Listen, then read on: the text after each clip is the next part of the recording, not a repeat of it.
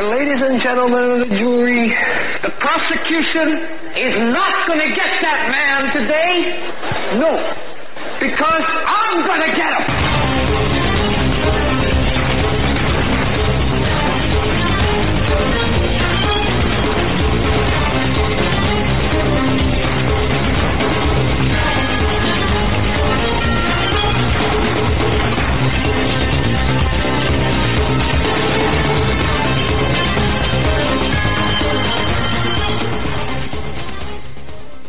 And welcome to this episode of the Hagman and Hagman Report. We're coming to you live from our radio and television studios located here in beautiful Northwest Pennsylvania, where we broadcast live every weeknight from 7 to 10 p.m. Eastern Time, right here on the Global Star Radio Network. Folks, we're also simulcast on Blog Talk Radio, and you can watch us live, well, usually on our official YouTube channel. Unfortunately, right now, due to a number of factors, and I suppose the guest and topic might be a factor, at least I believe it to be.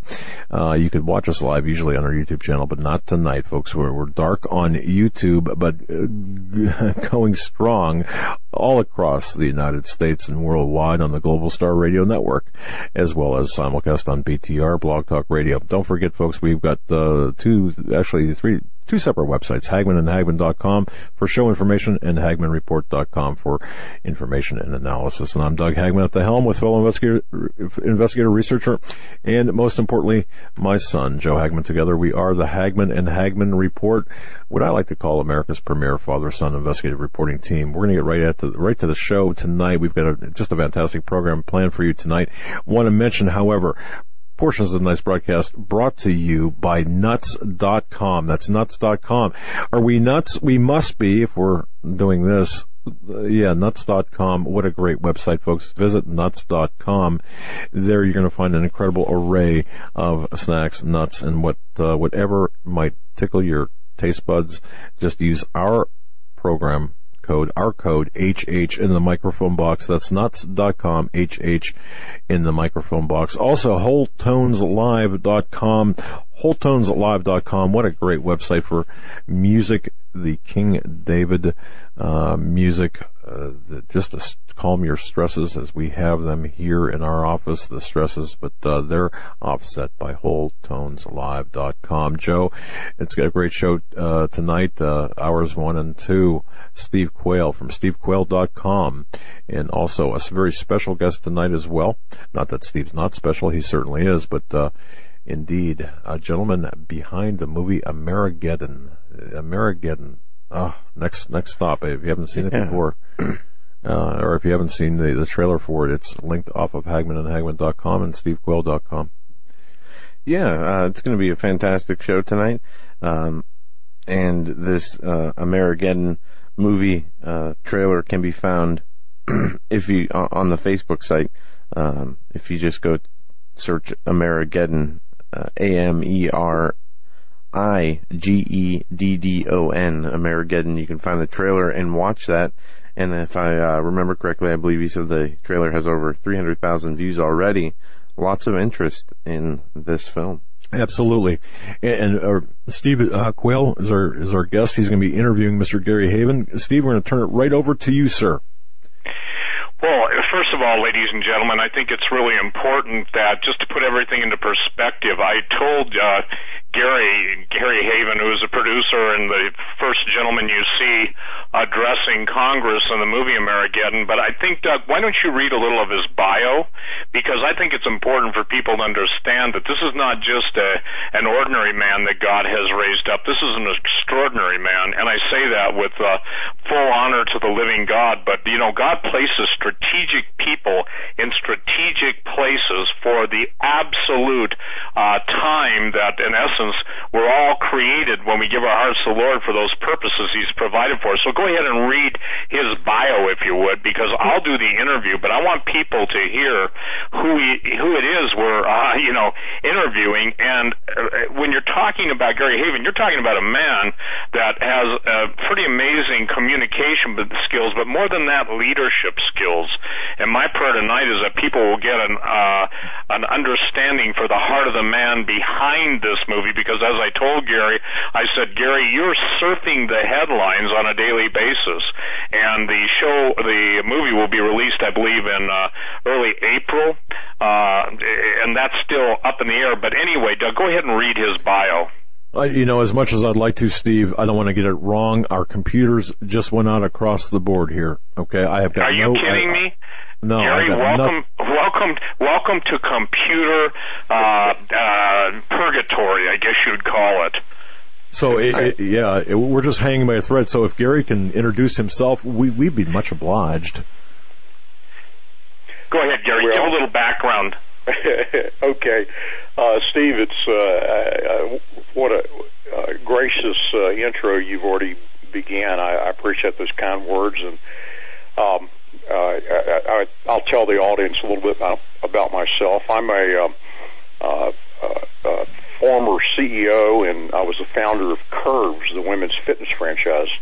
My wife and I founded it 23 years ago, and it became not only the fastest growing of any franchise company in history, in the largest fitness franchise in the world, with locations in over 90 countries, but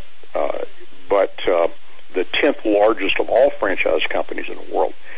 And we attribute the success curves to a couple of things. One is honoring God in all we do. And the Bible says that if you honor Him, He'll honor you, and He was faithful to do just that. We also went to work each day with a set of values, Judeo-Christian values. Those old-fashioned values, and they're simple. Tell the truth, do what you say. He who would be greatest would be the servant of others. And we proved that those Judeo-Christian values were a fabulous foundation to build a business on. And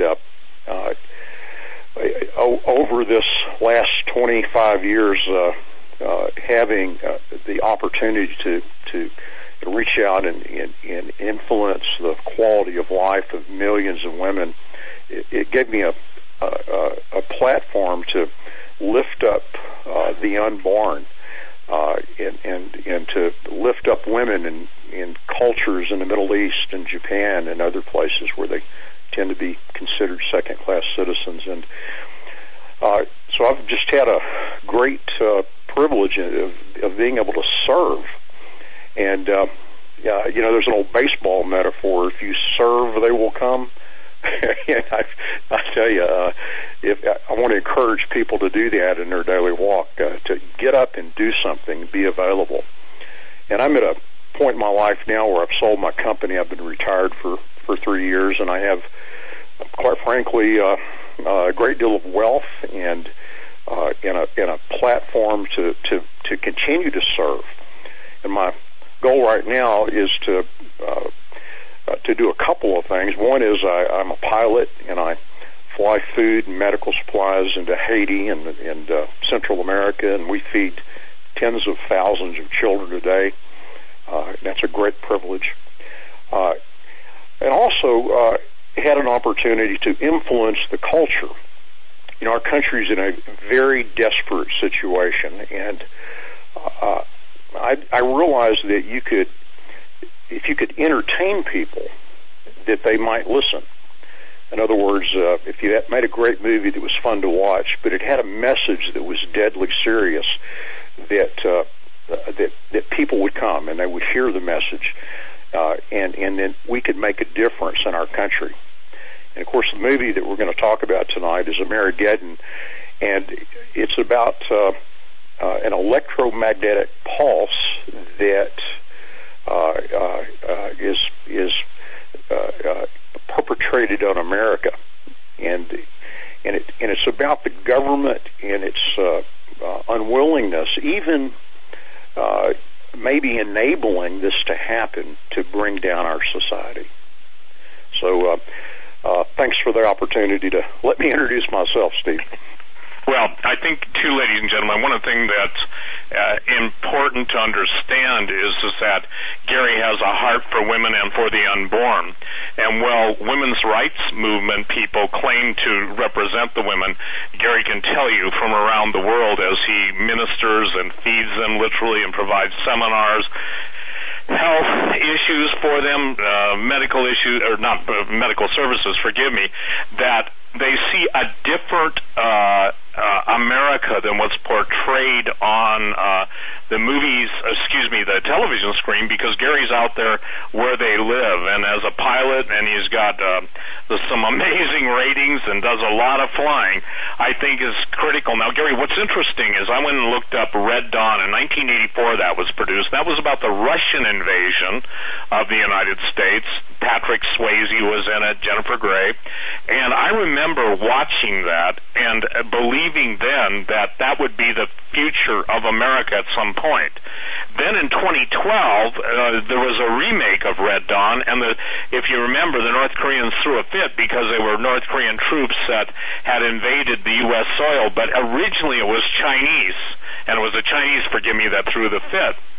When I first watched your trailer, I thought, this is my exact first thoughts, and I think most people that watch it tonight, and I'm encouraging everybody to watch it, it's like God gave you a view of the headlines, and in essence, the entire plot of American shows, does it not? We're sold out from within.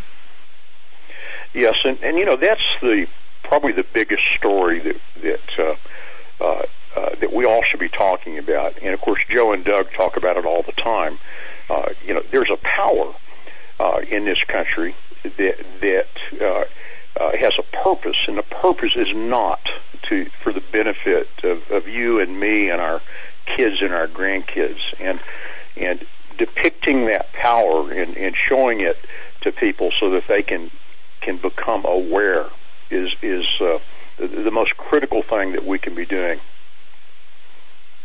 Well, and again, it's fascinating because when you were, how do I say this, deciding to make the movie, you rubbed shoulders, and ladies and gentlemen, obviously God has blessed him with a great deal of wealth. He's in the top 1% financially worldwide.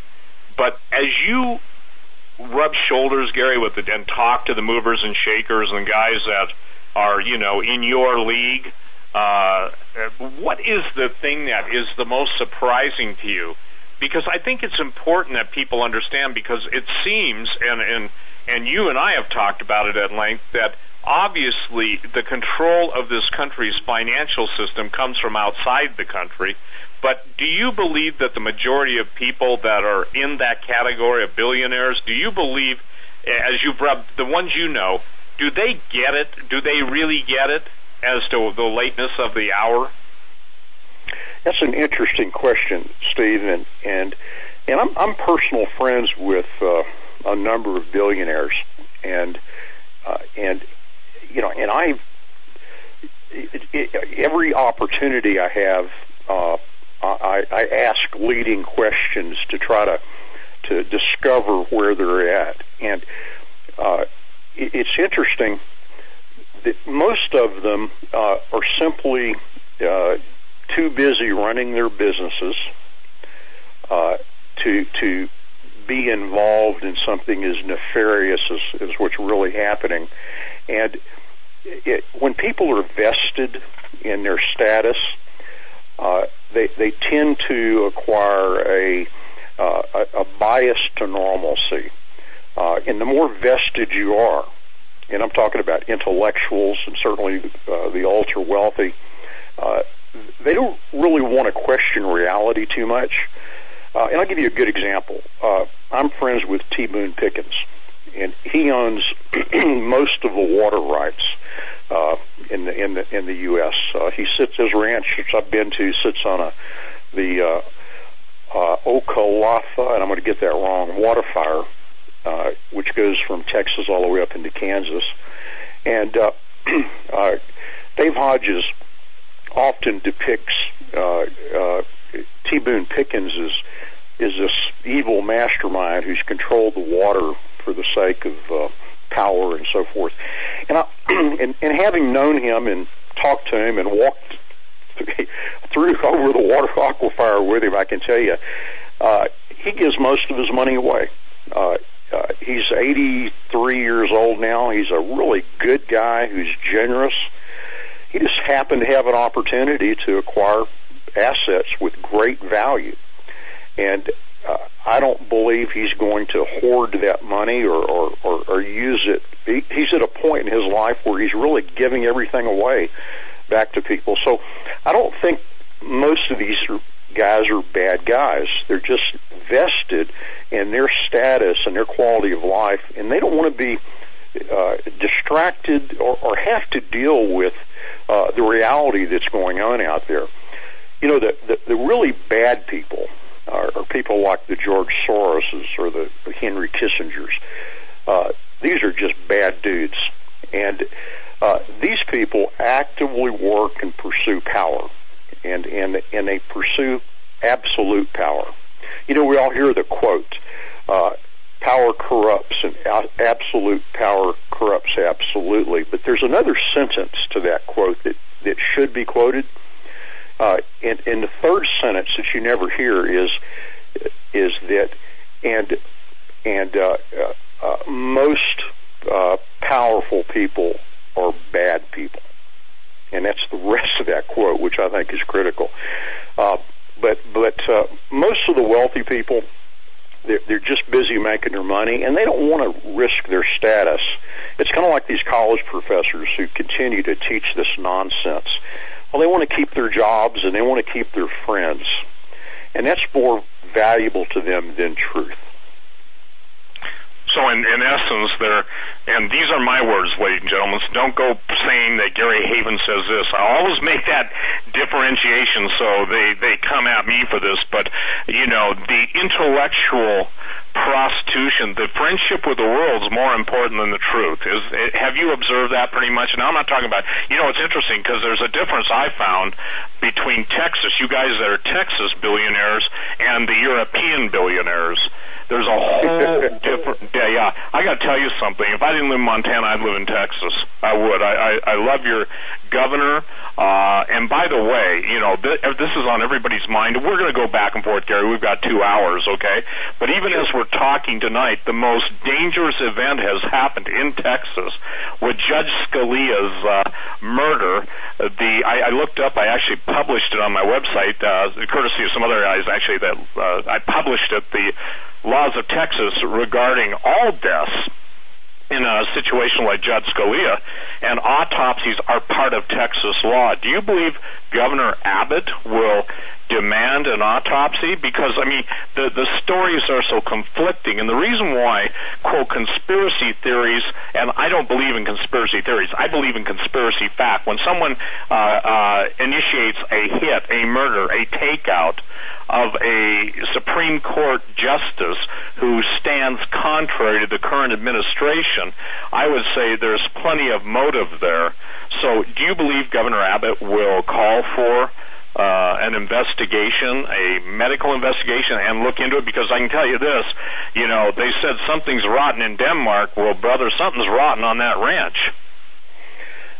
You know, at first, when I first heard it and people were talking about this gives Obama a chance to nominate someone before he leaves office, and knowing that the Republicans are in charge of the Senate and that they might have enough backbone to do their job, I just didn't.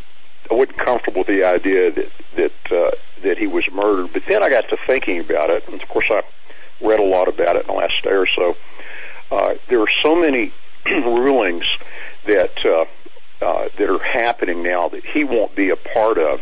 Just getting his vote out of the way opens up the court to vote against Second Amendment rights, for example. So there's plenty of motive to have gotten rid of him, besides the opportunity to make a nomination that may or may not go through. So, you know, what we have to realize, and this is what's so hard for people like you and me and most of the American population, we can't comprehend how evil these people are and what they are willing to do. And you know, we're at a disadvantage because of that. But the truth of the matter is, the people in power, now I'm going to make a strong statement here, Washington and the political power in Washington on both sides of the aisle is a criminal cabal. And these people are capable of murdering millions of Middle Eastern children for the sake of moneyed interest. So would they be willing to kill a almost 80-year-old justice that stands in their way? In a minute they would. And do they have the means? You know, and you always look at motive, means, and opportunity. Well, they got the motive, they got the means, and I think they had the opportunity. Well, you know, it's interesting because this comes out right now at the time, this is happening as your movie's unfolding, okay? And what's interesting, you say your byline for the movie is a true story that hasn't happened yet. Maybe you're going to have to change it to a true story that's happening now. You know, when did you begin production on this? Well, Mike Norris, who's my co-writer, he's Chuck Norris's son. He and I began writing the script about this time last year, and we started filming in January a year ago. You know, there's so many elements in the movie that are timely. There's the Second Amendment issues. The fact that we show an EMP attack on the U.S. by North Korea. Now, how timely is that? The North Koreans launched a new satellite, KMS-4, on February the 7th. That's a week ago. And they have been testing underground, and they claim hydrogen bombs during the last few months. We've been monitoring the detonations, and our mainstream media actually makes fun of the low detonation of these underground tests, when the reality is North Korea never plans to nuke a variety of American cities. They'll never have that capability. What they want to do is do a low detonation nuclear device that will expend a greater amount of gamma rays, which is what destroys electronics. So if I were North Korea, that's exactly what I would do. And of course, we know this. There's been 2 congressional hearings that have told our people in power that this is the most imminent threat to this country. So you have all of this happening in the last few weeks, and then there's the UN deal where our Secretary of State, Kerry, has given the UN authority to come into our country with foreign troops for our safety in the event we have a disaster. And it just goes on and on and on. Well, and I think it's important because in the trailer, and it's AmerigeddonTheMovie.com. That's your site, is it not? That's correct. I think it's important. I think in 90 seconds, you show everyone's concern because, again, the going house to house for the guns, with the strong support of the Constitution, the Second Amendment by Scalia, and you just mentioned this, I think it's critical that people understand that in the idea of public safety, what that means, bottom line, is everybody who's a bad guy has the weapons, everybody who's a good guy doesn't get to keep the weapons, and the bad guys come after the good guys. And I think that's important. So, Gary, if you were to say, you know, in your movie, run through what you want the people to understand, because I thought the guy that's, initiating the order to our president, showing he's basically a puppet, I once said that, if everybody saw the strings attached to the White House, they'd think that, that there's no thread left in the world because it all runs to Pennsylvania Avenue. So, give us, if you would, a rundown on Amerigeddon, the movie, and what's the most, half a dozen, or what do you want people to leave with? Because I thought the 90 seconds was so compelling. I put it up on my website, I think 3 times in one day, and I said, you've got to watch this. You've got to understand that what is going on, what's being portrayed in Amerigeddon, it's like, and these are my words, surfing the headlines. In other words, it's every new headline, and these headlines are building. And I don't even know, Gary, I know that you probably, have some idea, but when this is released in theaters, etc., I'm trying to second guess, and maybe I shouldn't do that, but what events will be in play? Well, it's playing out. In essence, you've got a movie on the screen, Amerigeddon. You're dealing with the EMP attack on the United States of America. You're dealing with the confiscation of firearms. You're dealing with the takedown of the United States from enemies within being controlled, the enemies in Washington being controlled by both the enemies within and the enemies without. And I mean, that blows my mind. Like I said, 90 seconds, you give them a reality check. So what are the other things that you're going to portray in the movie, obviously without, giving anything away?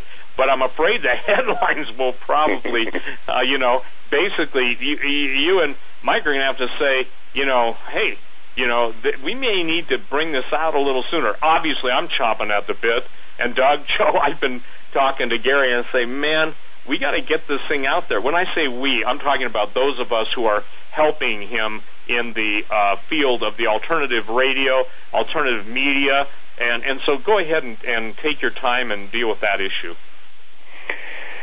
Well, first of all, the purpose of making the movie, and I want to restate that, to try to get people's attention is really tough, and I realize that people enjoy being entertained, and so if you can make a movie that's entertaining, but it's also fact-based, and I was committed to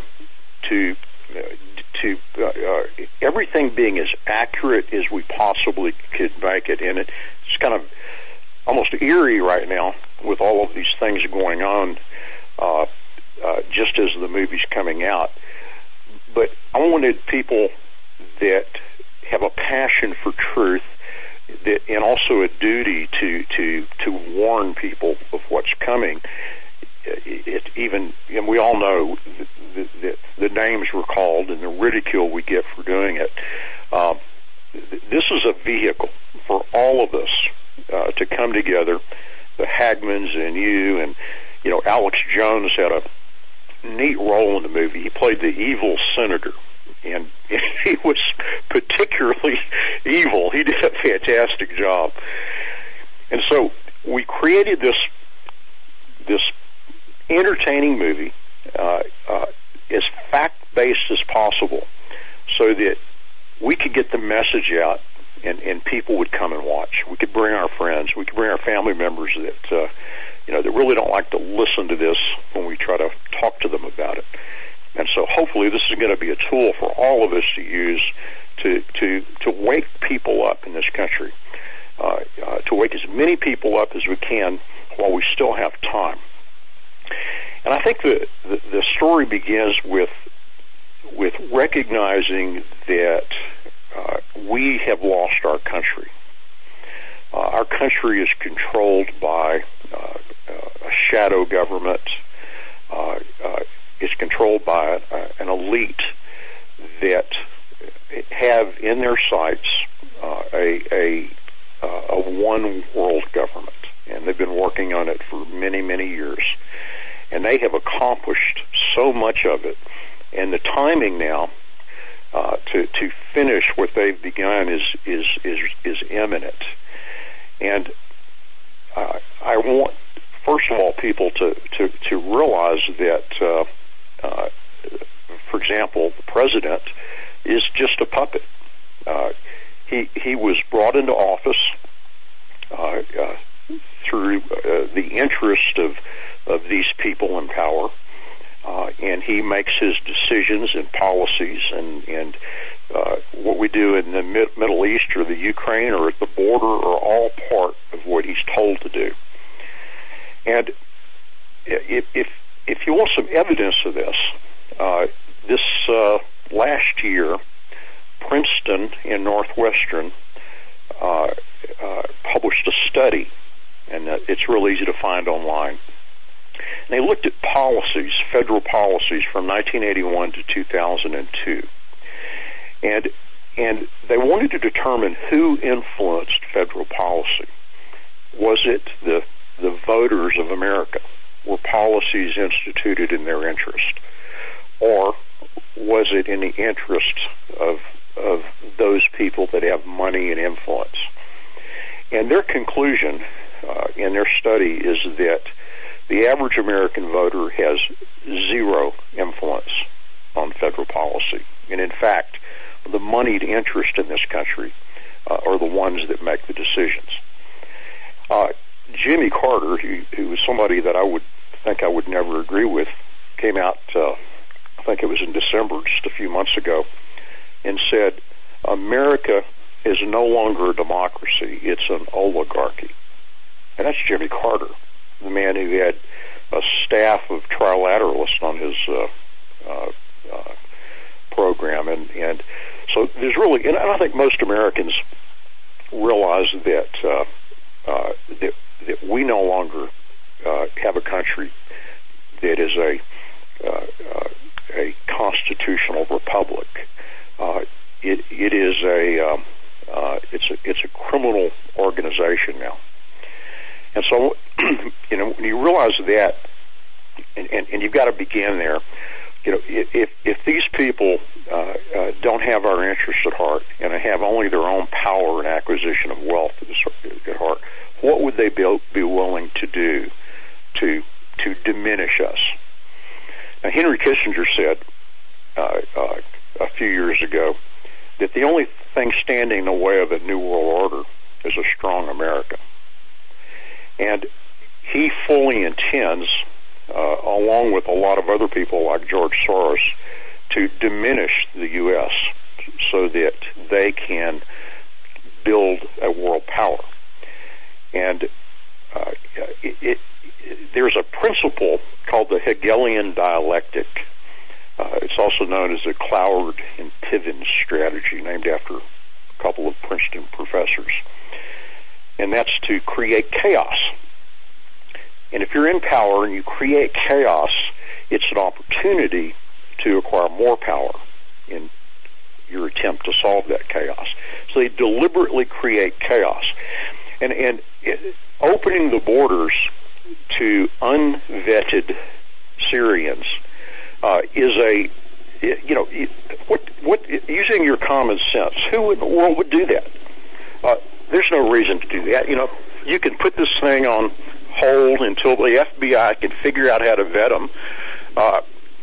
And what a novel idea. Hey, let's not go to Syria and destroy their homes and their livelihoods in the first place. They would have to flee. This is a deliberate effort to create chaos in our country so that they can assume more power as a result of it. And so if that's their strategy, then, again, what are they willing to do? Well, I believe they're willing to let North Korea detonate an EMP bomb over our country. Talk about diminishing our country so that they can bring in their new world order. And so the movie begins with my character going before a Senate hearing, challenging them to do something to protect our country from its most imminent threat. And there were two congressional hearings, I believe there were 2006 and 2008, where we had EMP commissions. And people like Dr. Peter Pry, who's an expert on this, testified that this is a real threat, and we need to do something about it. And our government initially had a law that they were going to pursue to harden our grid. And what that means is take the electronics around our country, particularly the power transformer boxes on all of our utilities across the country, and harden them. The cost was about $2 billion to harden the grid so that our electrical grid system wouldn't be destroyed from an EMP. And instead of passing that law and funding it, and by the way, we gave Pakistan $2 billion last year. So this isn't a lot of money to protect our country. And to jump ahead a little bit, if that satellite North Korea has coming over the United States 3 times a day at 300 miles above our surface, which is the optimum altitude for an EMP device, if that goes off, you have the electrical grid in the entire country destroyed, and it will be destroyed. Some of these transformers take 3 years to replace. And by the way, they're only made in China now. And this entire country would be without electricity. That means that most water systems would cease to function. You have no water in your homes. The internet would go down. The banks would close. There would be no banking systems. There would be no on-time delivery of groceries. There would be no delivery of fuel. We would be back to the 1800s. And the EMP Commission determined that within 12 months, 90% of Americans would be dead. So I'm arguing that they do something, and they're arguing back that I'm a nut. And then, of course, the EMP happens. And one of the side benefits of the movie is the prepping that I do. And, I'm an old Boy Scout, so, having food and water and protection in your home is kind of a no-brainer to me under any circumstances. But with a government that is committed to bringing down our country, it's absolutely foolish not to take some kind of preparation. The average American is 9 meals away from starvation. People don't have provisions in their home. And so I show how to prep for this and what the preps mean after it happens. Another interesting thing that I show is that the star in the movie is a young lieutenant. And he's my kind of my protege in the movie, and he's fully aware of the threat to his country. And serving in the Army as an officer, he is faced with a decision where he's ordered to fire on American citizens when he's told to take away their weapons. And I want 1 million soldiers to watch this movie so that they can see this decision and how he goes about making it. And we actually have him say in the movie that he is not required as an American soldier to obey an unconstitutional order. And this is important that soldiers all over America see this movie so that they can think about this before they're asked to do it one day. So the themes, as you notice, are based on a lot of facts. I'll give you another one. The National Defense Authorization Act. I'm sure our audience is familiar with that, but our Congress each year renews this thing. And I'll tell you a funny story. I grabbed my congressman last year, and I said, did you read the National Defense Authorization Act that you voted on? And he said, well, no, not really. And I said, you do realize that you passed a law that says that the president can declare an emergency for any reason where he can arrest anyone suspected of terrorism or terrorism ties, have them arrested, held without charges, without legal defense, indefinitely, and you have just removed the Fourth and Fifth Amendment to the Constitution. Do you realize as a Republican that you did that? And his answer, and it was it's in the movie, by the way. I actually quoted him in the movie. His answer was, it was just a funding bill. And the other executive order that's so horrible is Executive Order 16. Lost my number on it. I'll think of it in a second. Where the president, again, can declare an emergency for any reason, and 13603. And he can take possession of all food, all provision. I'm standing here on my ranch. He can come and get my tractor. He can come and get me and draft me into a workforce without pay, by the way. It's specified in there. That executive order stands today. And not one Republican that I know of has stood up and said, hell no, you're not going to create a dictatorship at your choosing. So we quote these things, we quote Kissinger, we bring all this evidence we possibly can and weave it into the story. Well, I think, too, that it's important for people to understand that this is unfolding in real time, and as it unfolds in real time, obviously, Gary, it's going to become more, how should I say this, sinister in the ramifications. For instance, and I apologize for someone trying to beep in. I don't know how to shut it off on this phone system. The point is that we're now living your screenplay, and very soon, and I pray, this is my prayer, and I prayed for this, that people will have their eyes open. And when I say entertaining, it's like, unless it's in a movie, I understand why God had you do this, by the way, the very median that would bewitch, betray, and ultimately destroy people, God, when he puts his fingerprints on it, obviously can use the very thing that the devil meant for destruction to, as you want, more than anything, and as your efforts around the world to feed the starving, to feed the women, to do what you do, to basically get people's not only eyes open, but hearts open. As you said, and as you have declared, that one of your heart's desires is that the servicemen would see this and understand. For so many years, those of us on talk radio, alternative radio, have been warning about the training going on in the United States by all these foreign governments. By the way, the United Nations are the ones that are directing the whole immigration policy. And I don't call them immigrants, the illegals, I call invasionists, okay?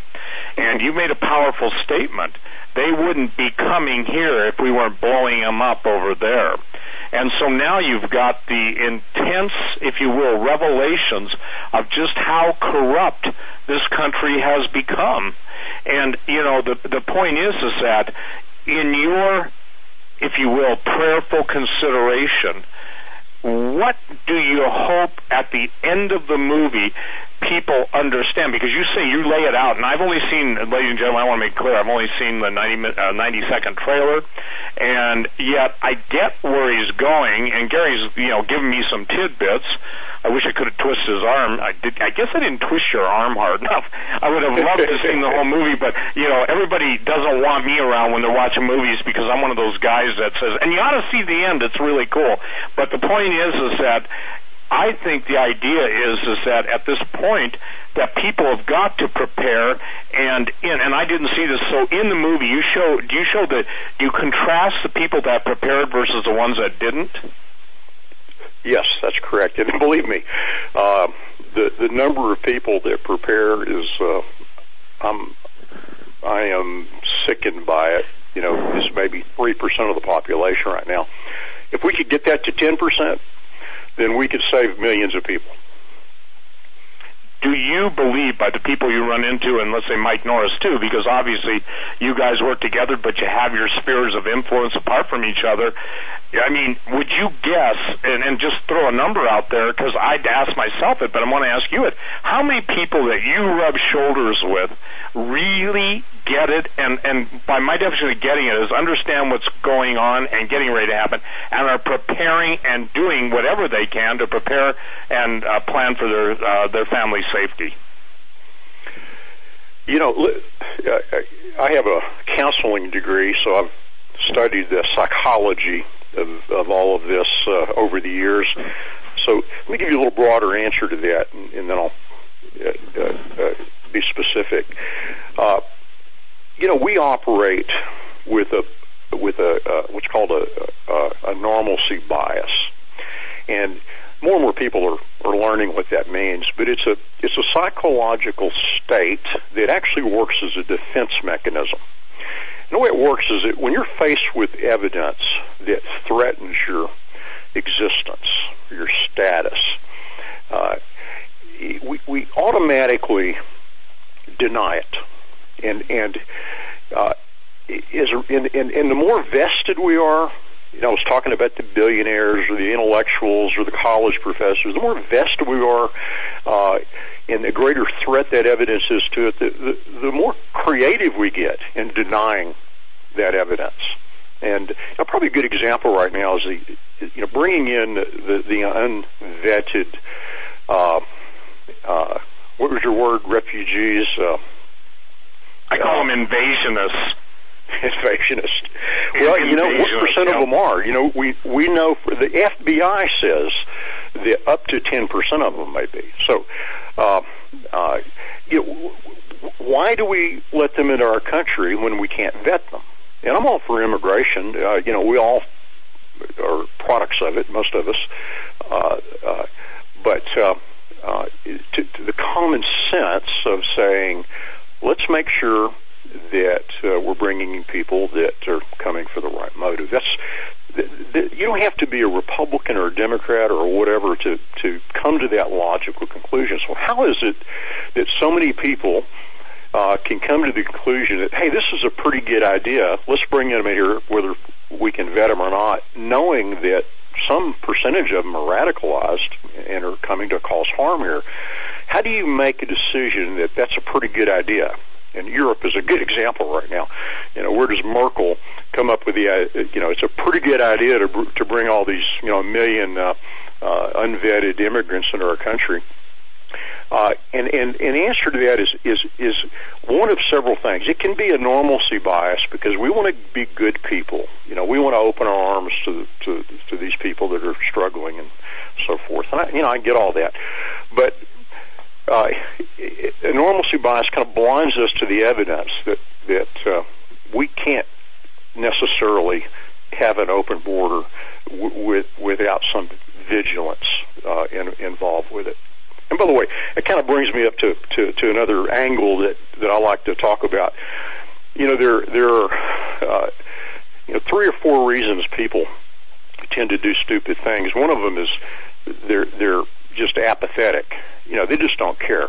And you got a lot of people in our country right now that to defend them a little bit, it's a struggle to get to work and to take care of your kids and to pay your taxes and they just don't have time to care about these serious issues.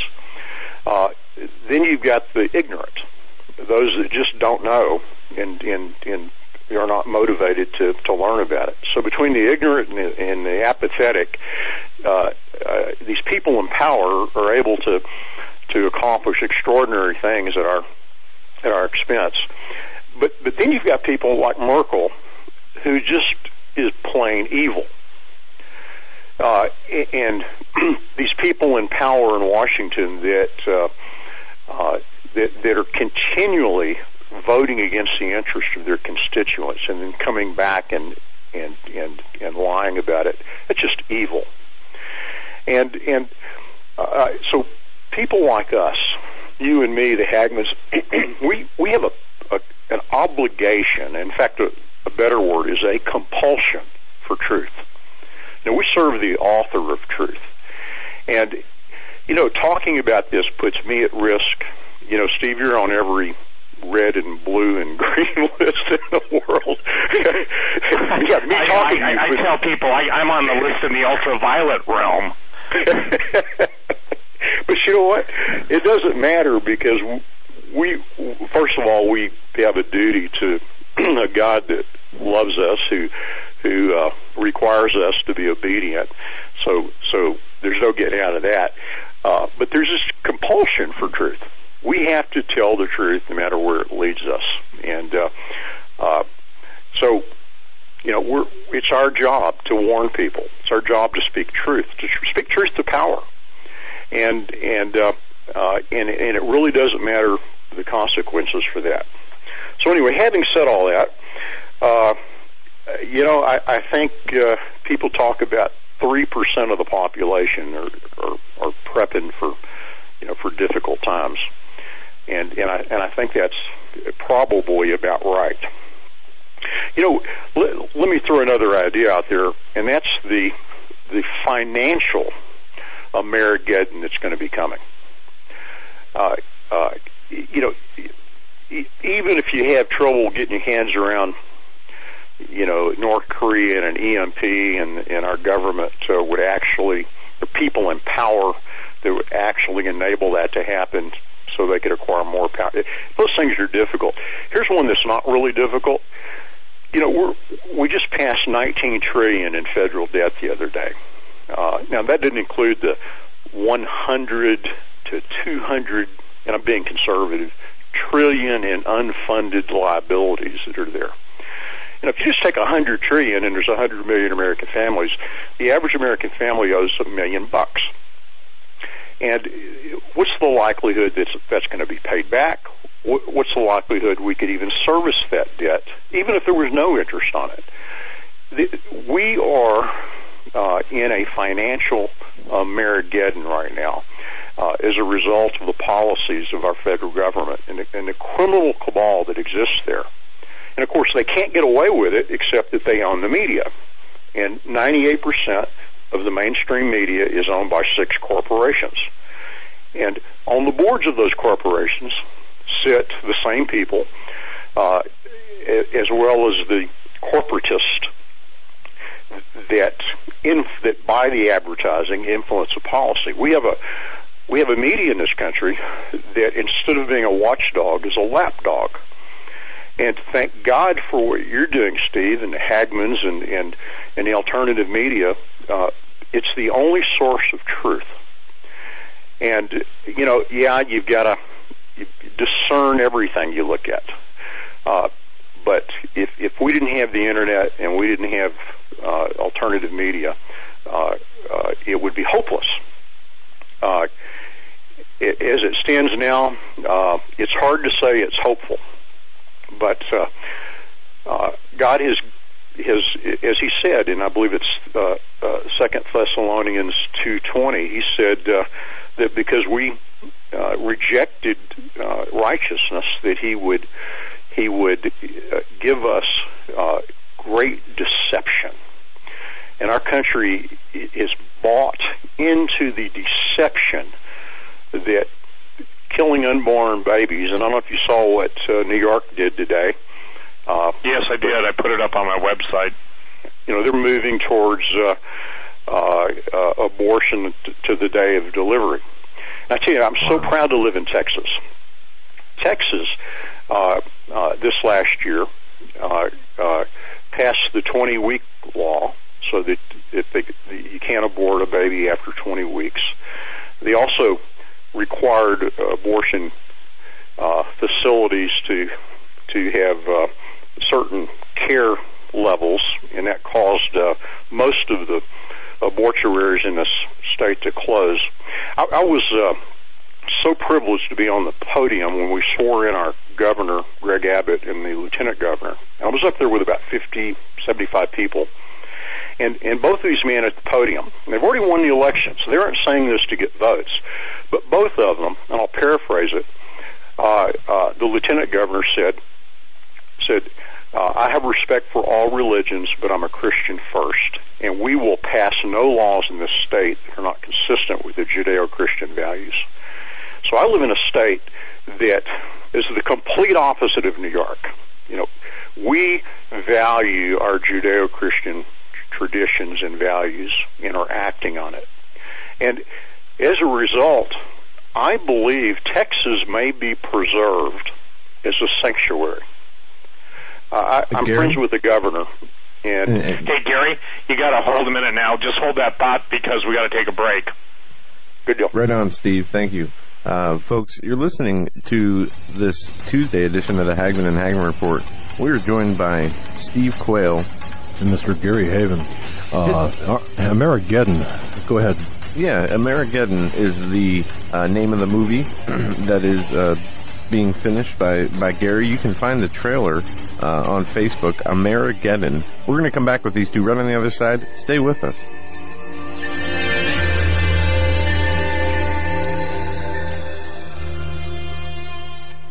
This is the Global Star Radio Network.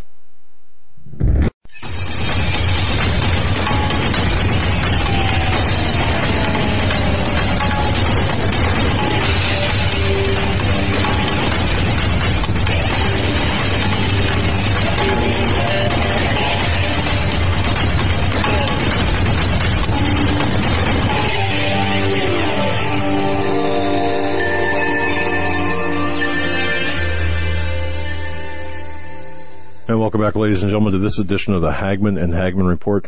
Doug Hagman, Joe Hagman, together we are the Hagman Hagman Report investigators in search of the truth. Our very special guest tonight, Mr. Steve Quayle, stevequayle.com, author extraordinaire, researcher.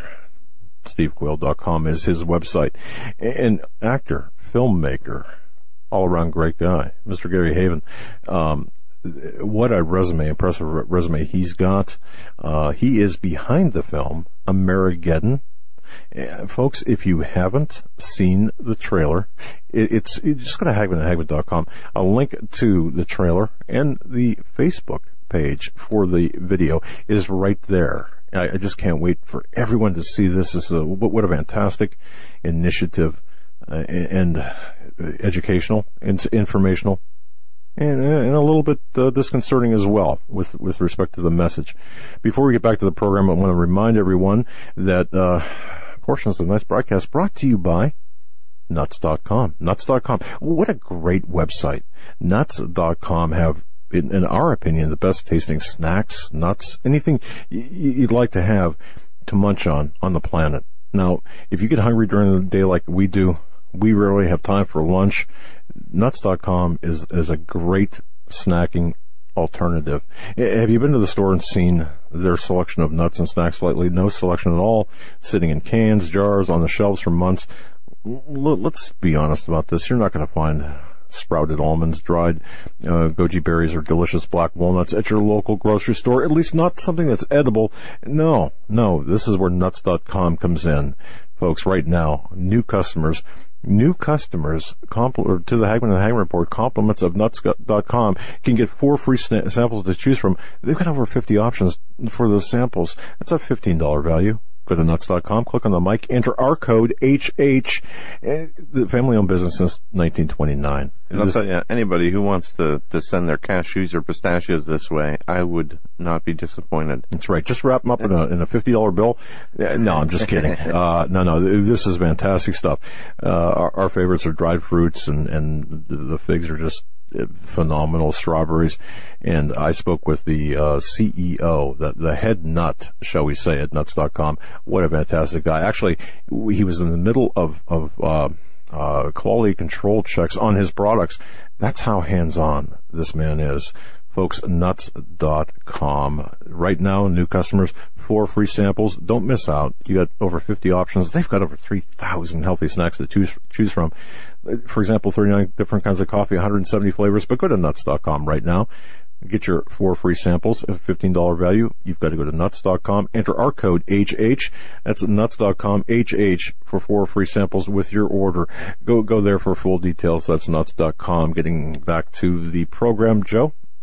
Yeah, again, tonight with us, Steve Quayle from stevequayle.com and Gary Haven, the creator of Amerigeddon, a film to be released in mid-May.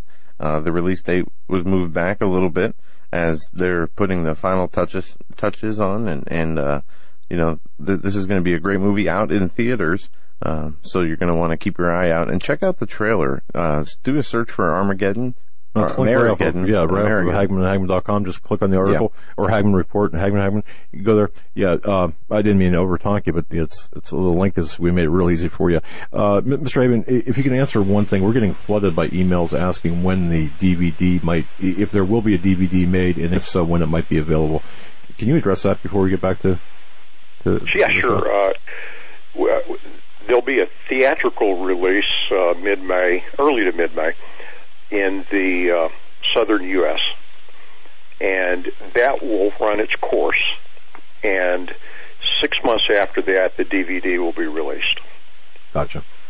All right. Steve, we're going to turn it back over to you, sir.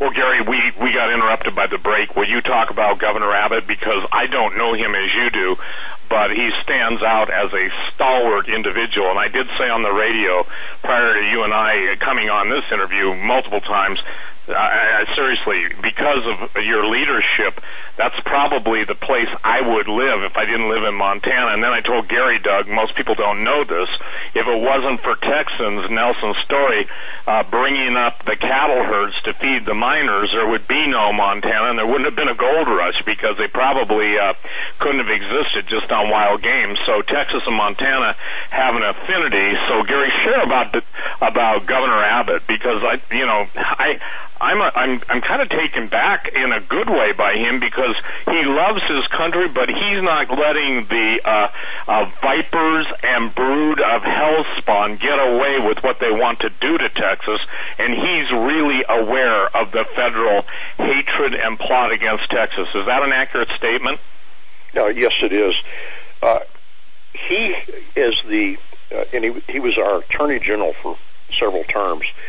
He sued the federal government 32 times. God bless him. That's a record.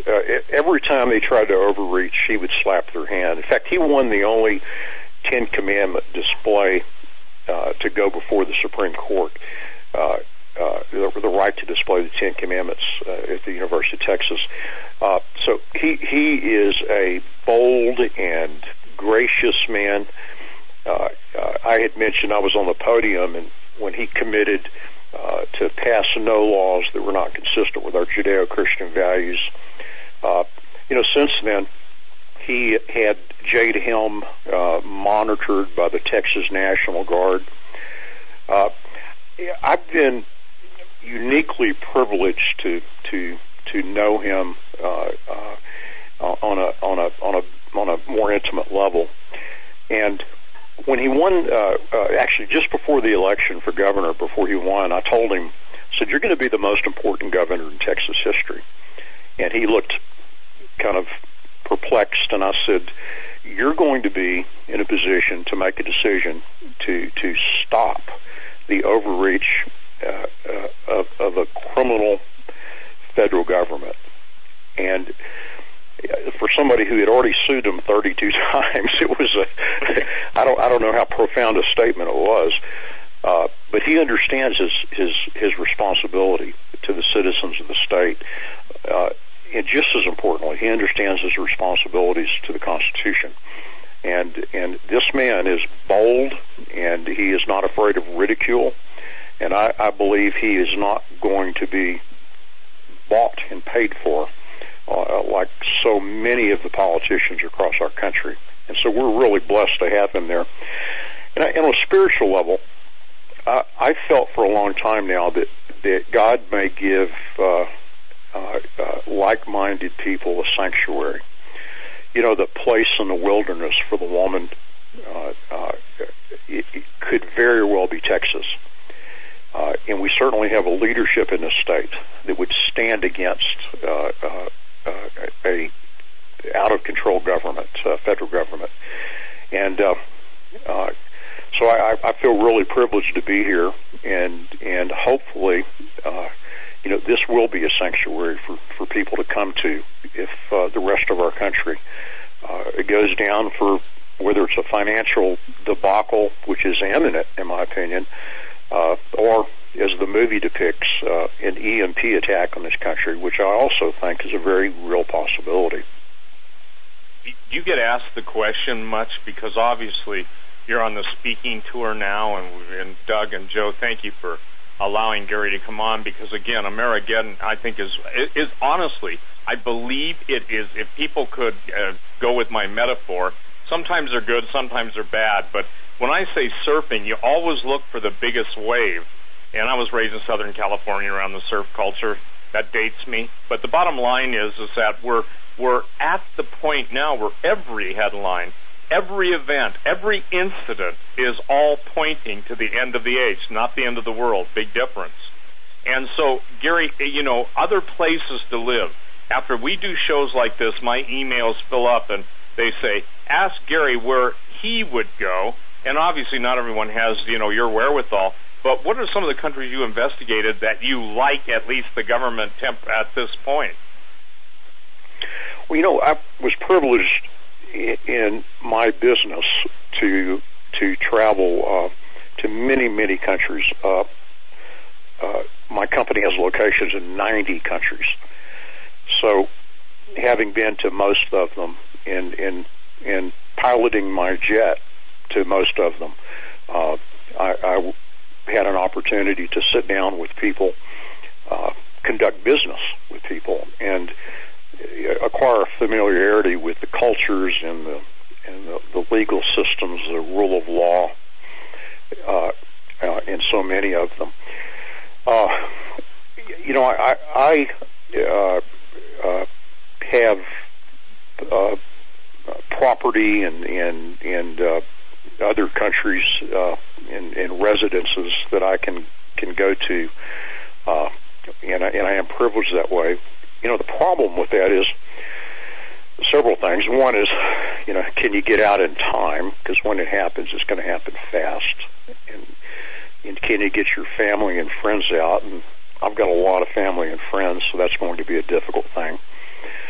And most importantly, I have an obligation to my God to do what He tells me to do, and He intends for me to fight, to fight for the freedom and for the rule of law that we used to have in this country.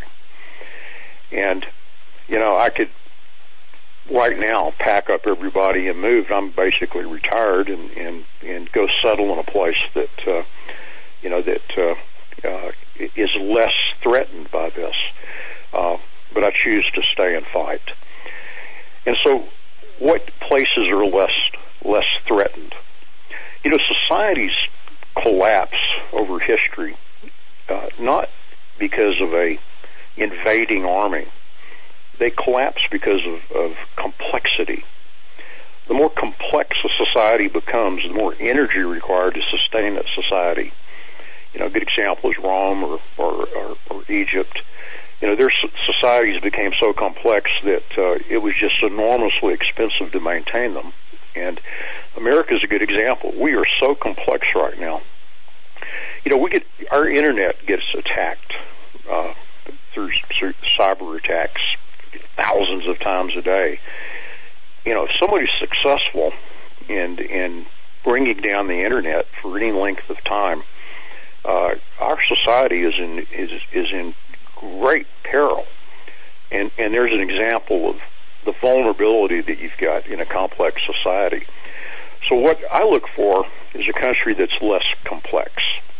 And some of the countries that fit that bill are Australia and New Zealand, Costa Rica, some of the South American countries, maybe even Canada to a point. The next thing I look for are a Judeo-value belief system, a value system. You really can't have. George Washington said that a democracy wouldn't work if you didn't have a Christian people, because you would otherwise have to have a police force that was so large that you couldn't manage it.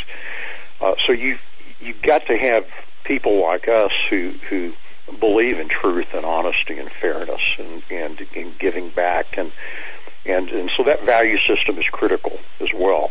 And again, places like Australia and New Zealand have a Judeo-Christian value system.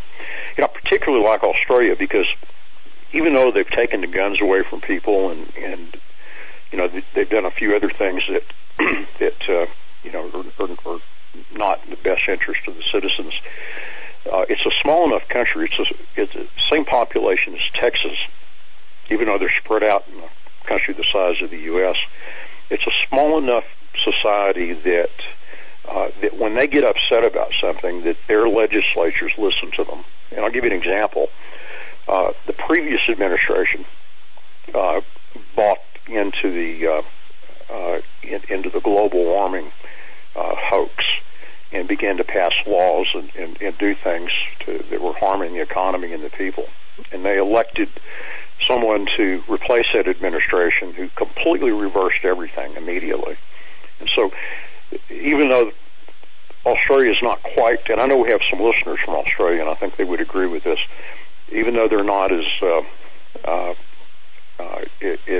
freedom-minded as they should be, because they are an individualist society, much like Texas, by the way. They get it. They get it quick, and they can make changes because their society is not that complex and not that large. So if you've got rule of law, a Judeo-Christian value system, in a society that's less complex, I think those are the places that you should be looking for. Well, let me ask you this, too, because this is critical to most people. And this is the question Doug gets asked. Anybody who does a show like this will get asked, and my guarantee is you'll get asked it. It'll be called the inverse question law. The more you talk about what's coming down and the sooner, what is the event or events, let's say the top three, because people want answers, and I think it's really great to be able to have the privilege to interview you, but what are the three things, Gary Haven, and everything you know, everyone you have access to, what are those things that you would know this is on? In other words, what events are going to say it's on, okay? Not it's close to being on, and obviously an EMP attack. I'm saying, though, leading up to that. Okay. First of all, everything is by design. Agreed. The spending of our government, the indebtedness of in private debt, the trillion in student loans, this debt is by design, and considering their goal is to bring down the United States, the entire financial debacle that we're facing is by design. Let me take a little sidestep. My master franchisee for Greece and for Cyprus was my good friend, and she 3 years ago, maybe it's 4 now, had just sold her house in Cyprus and put her 350,000 euros in her Cypriot bank account. A week later, the Cypriot banks went on bank holiday. And, of course, you remember this. Well, I was able to communicate with her through the entire process and can tell you what happened when they created the bank bail-in policy. At first, the Cypriot banks, to try to reopen, decided that they were going to take a percentage out of everybody's bank accounts that were being held down, frozen. And they were talking about 8 to 10%. Now, the masses of people didn't have a lot of money in the bank. They had their 2 or 3 or 4,000 euros of expenses in the bank. But because it involved everybody, they took to the streets in Cyprus. They threatened to burn the banks down. So the bank said, okay, we're not going to do that. Here's what we're going to do. We're going to go to the people that have 100,000 or more euros in the bank, and we're going to take the money above that, a percentage of it. And so my friend lost most of her money that she had deposited into the bank from the sale of her home. She was given, in exchange for her money, bank stock, which was worthless. And they called us a bail-in. Now, the G20, about a year and a half ago, met, and that includes the United States and Australia and European countries, and they adopted policy that said that we're no longer going to use taxpayer money to bail out the banking system like we did back in 2007 and 8. Instead, we're going to consider the money that's deposited by the depositors as unsecured an unsecured debt, a loan to the bank. And then Dodd-Frank, and you can Google bail-in USA and Dodd-Frank will pop up. Dodd-Frank has a provision where if a systemically important bank were to fail, that it can take the depositors' money and give them bank stock instead.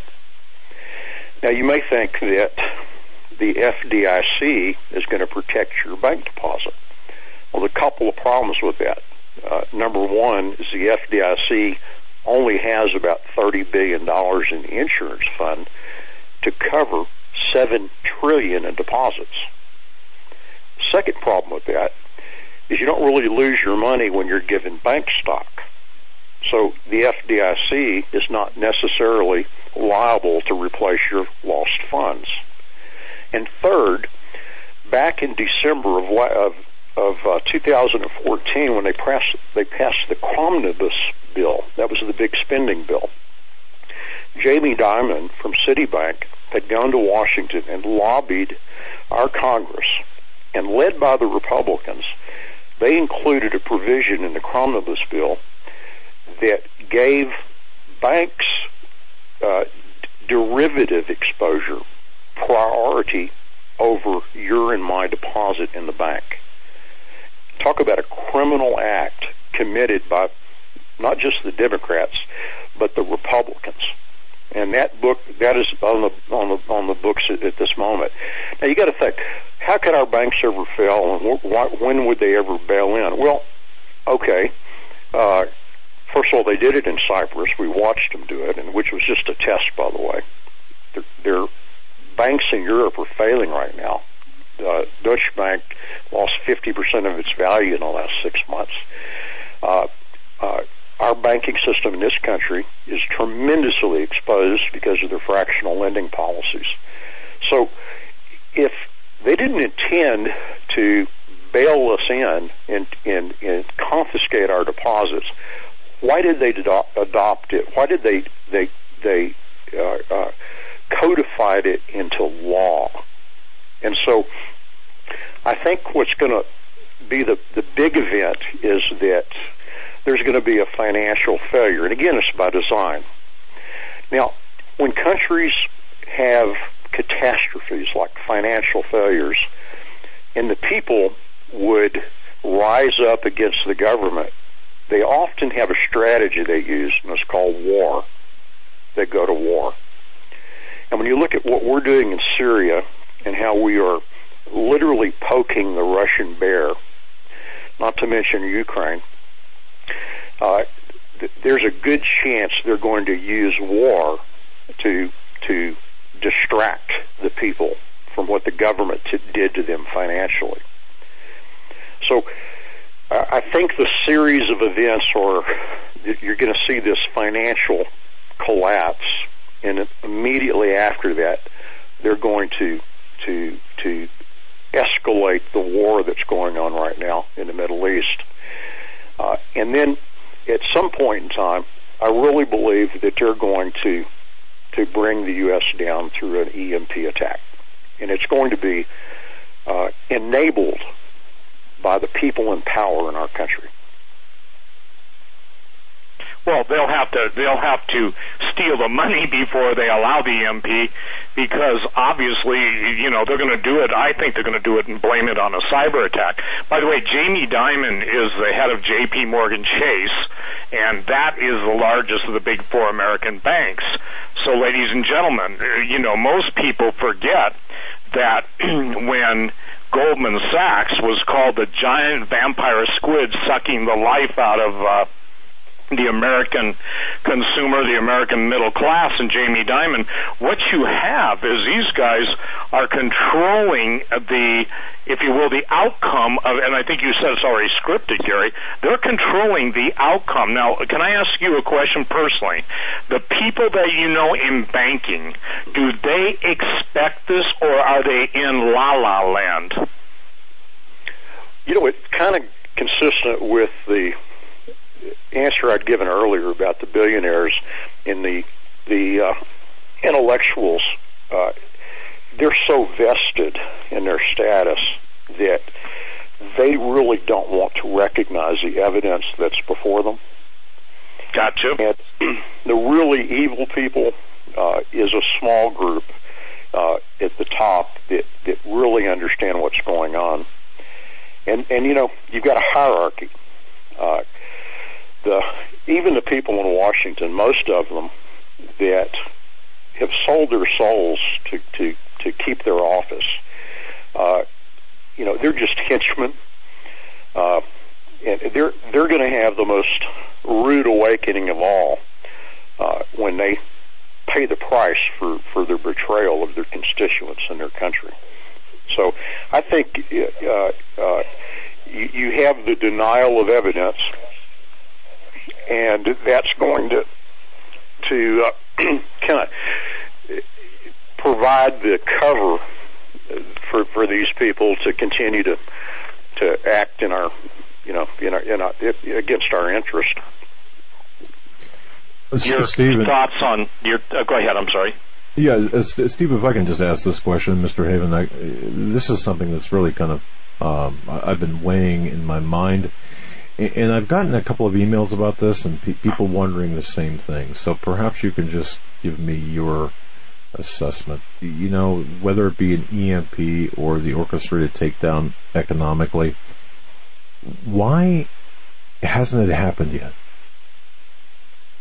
I guess that's it. Yeah, that's a good question, and let me kind of add a side question to it.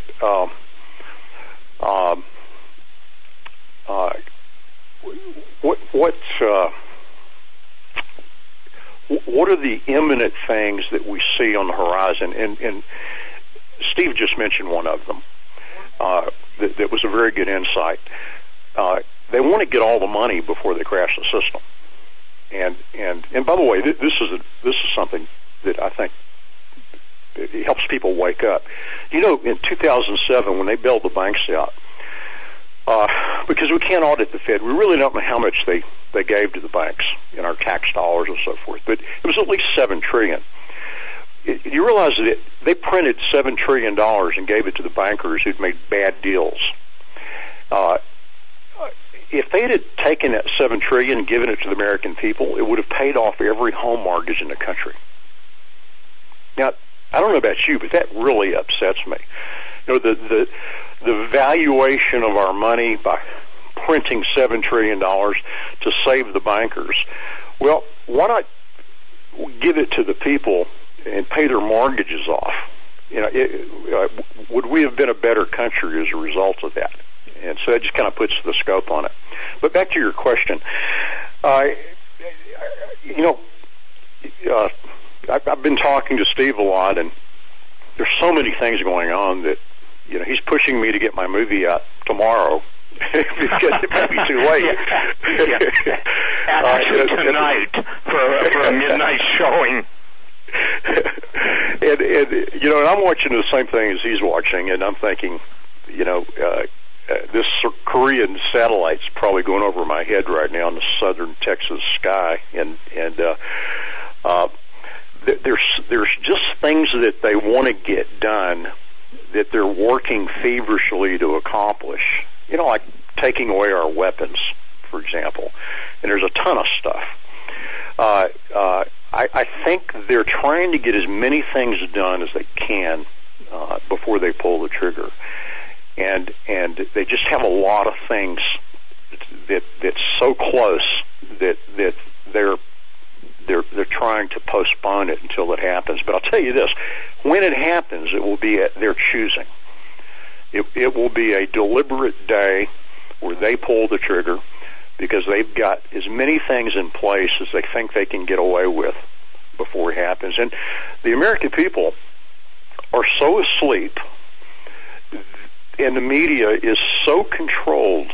We don't have media; we have propaganda in this country, and they're doing things so blatantly right now, so out in the open, more so than a year ago or a couple of years ago. That I think they believe they've just got a free hand to finish those things that they want to have in place before they do it. And I don't know that it'll be this year because I see so many things they have in the works. And, you've got factors like, Hillary will continue, that she is bought and paid for by the moneyed interests. She's a criminal, committed 4 felonies with emails alone. She's a criminal family all into herself. And if it looks like she's going to get elected, they may just wait and continue to get these other things done. If they end up with somebody like Trump, then they may pull the trigger and go ahead and act because they've gained the ground that they think they can gain. I think, too, Gary, that one of the things that's the most interesting right now that can change, they always talk of a game changer, an unintended consequence. I think that the Syrian situation is going to escalate in such a manner that Erdogan of Turkey, the president of Turkey, is going to overplay his hand. He believes that he's got NATO backing him up, and to some degree they do by their mutual defense agreements. But the fact is that all through Moscow, I was just sent by my friend Aaron, and I sent it both to you guys so you can check it after the show. But they're starting to build the case that there's giant posters, and this is what it says translated. I don't speak Russian. Smoking kills more people than Obama. It shows him obviously 100 tokes over the line, but the point being is that he's absolutely how should I say this? Obama has no handle on basic military tactics outside of one, and this is where I think most people don't get it. Okay. They don't understand the whole Middle East takedown, especially under George Bush's lies, and, the entire giveaway of our technology from the Clinton era to the Chinese, or our top-secret patent library, etc. But what is critical is this, is that Russia understands what has to be done. And I think what's a game changer is they've given their frontline commanders, and they're moving all their heaviest weapon in there into their western front, if you will, and he's given them authority, and you can see this in news stories, to use tactical nuclear weapons against NATO and especially against Turkey. I think Turkey's going to overplay their hand. I don't know what the event will be, and let's see if it plays out. They're going to do something, and then Russia is going to move so swiftly and so decisively that the NATO command structure won't even have time to respond to.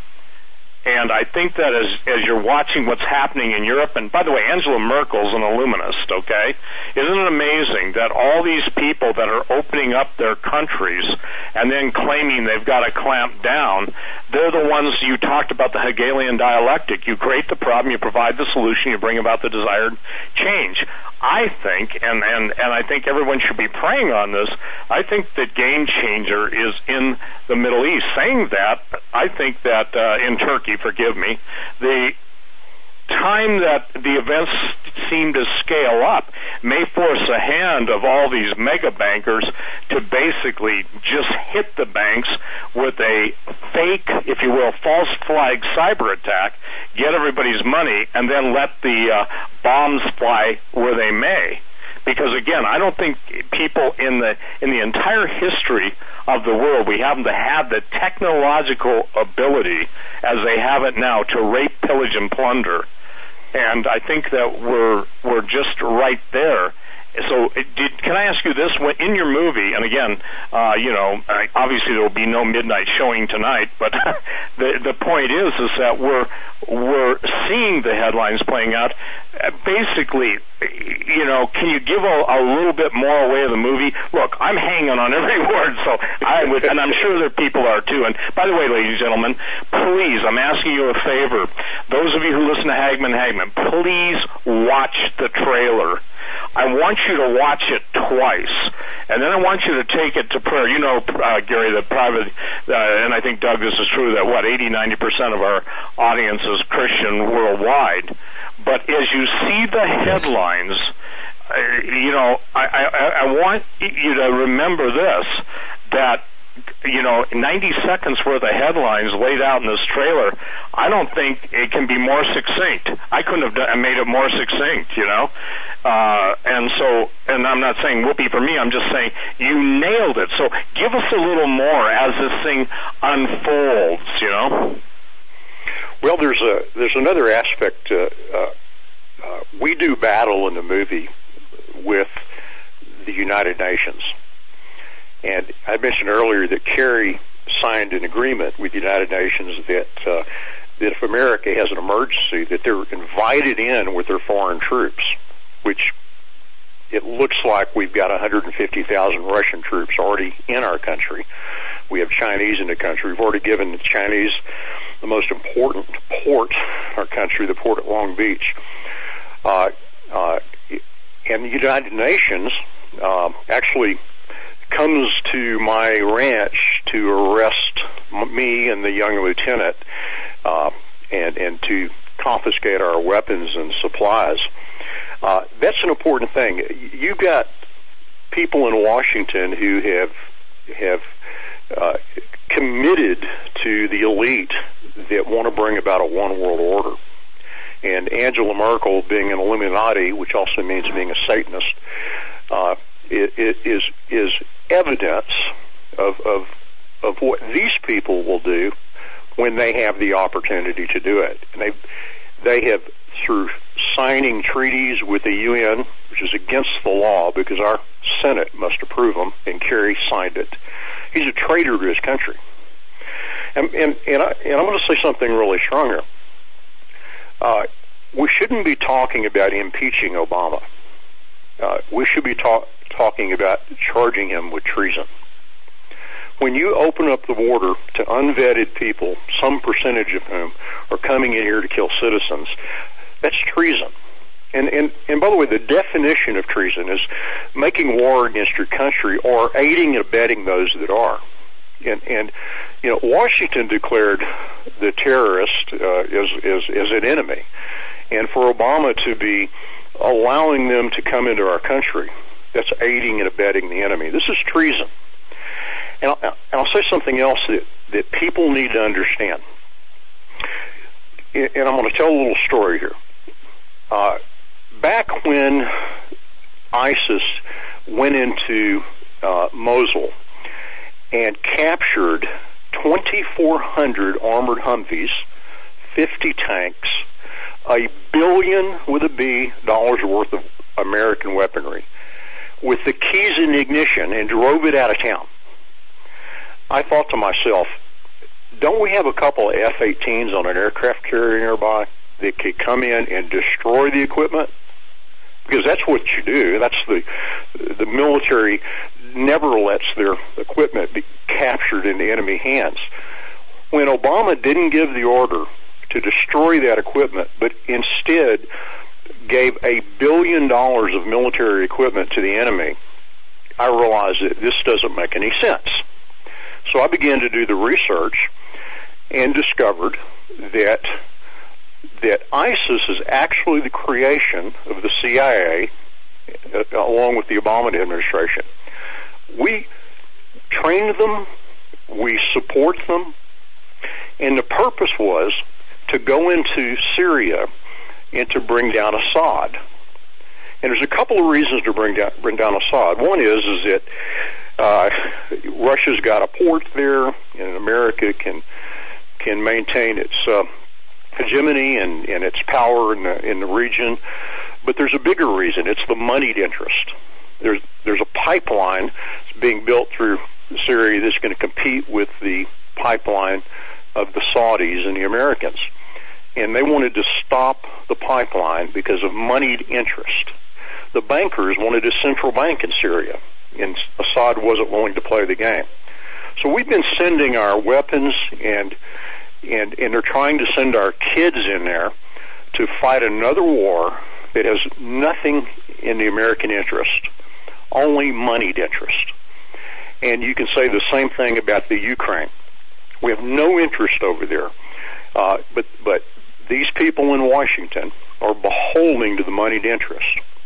And when you talk about ISIS being created and supported by Americans, by the elite, by Obama and by the CIA, and you look at what ISIS is doing and beheading Christians, raping them, and the horrors they're doing, you can set that at the feet of Obama. That's what we should be talking about. And that's the most important story out there. I was explaining this to the governor of Texas a few weeks ago because he wasn't aware of that. And I was explaining this to Rand Paul a couple of days ago on a phone call I had with him. I'm trying to wake people up that we have a criminal cabal in Washington. And you know, they create enemies, boogeymans. They create boogeymans so that they can protect us. And in protecting us, they remove our freedoms and our resources, and they send our kids to die. And so this whole thing, we need to get all of America up to speed on where ISIS came from. If we can do that, we can peel back this onion. We can wake a lot of people up. Well, here's the issue too, and I think this is critical. I want to go on record, and I'm obviously, you know, somebody said, boy, they love it when you say that. Anyone who is in favor of gun control will ultimately be your co-executioner. They will use paid mercenaries to carry out the sentence, and that should be offensive to everybody in this country. That should be offensive to everyone listening in, that we have taken and everything that God in His mercy, everything that people of faith who built this country, the freedoms they held so dear, we have let them take everything, and they won't stop in taking your life. You know, Gary, you have a position that God has placed you in. Basically, God has raised you up for such a time like as this, as Queen Esther, and, you know, there's a time in a season, but this is the time in the season. And, you know, how do I say this delicately? I don't believe in saying it delicately. I won't. Here's the deal. Yeah, I'm about as delicate as a herd of elephants in a crystal factory in Austria. I'm not talking crystal meth. I'm talking Swarovski crystal, just for the record. The point is that they are planning our demise. When I think I was like one of the guys, and I know this, to break the story on one of the think tank, the Deagle think tank, saying that within a matter of years, I think, what was it, 2025 or 2020, there'd only be 38 million Americans left. Hello, you know, people, here's what I want to say. You look at the people in your immediate family. If you've got a family of 4, 3 of those are going to be dead. And I'm not saying, you know, I'm using that as a statistic. If you've got, 50 people working for you in your business, or 500, take 90% of that. They're going to be dead. And see, Gary, this is what I love about Texas, okay? And this is what they hate about Texas. And obviously, I have friends that are Texans, and obviously, you know, the spirit of Texas is a spirit of resistance to tyranny. Obviously, it started with the Alamo. And I can tell you point blank that the Congress and the Senate, I'm going to make this clear, are complicit in the coming murder. They are the co-executioners of the United States citizens, and the United States citizens better learn another legal maneuver they have. It's the power of recall and the power of impeachment. Treason's treason, but not one of those, and even Rand Paul, they don't use the T word, okay?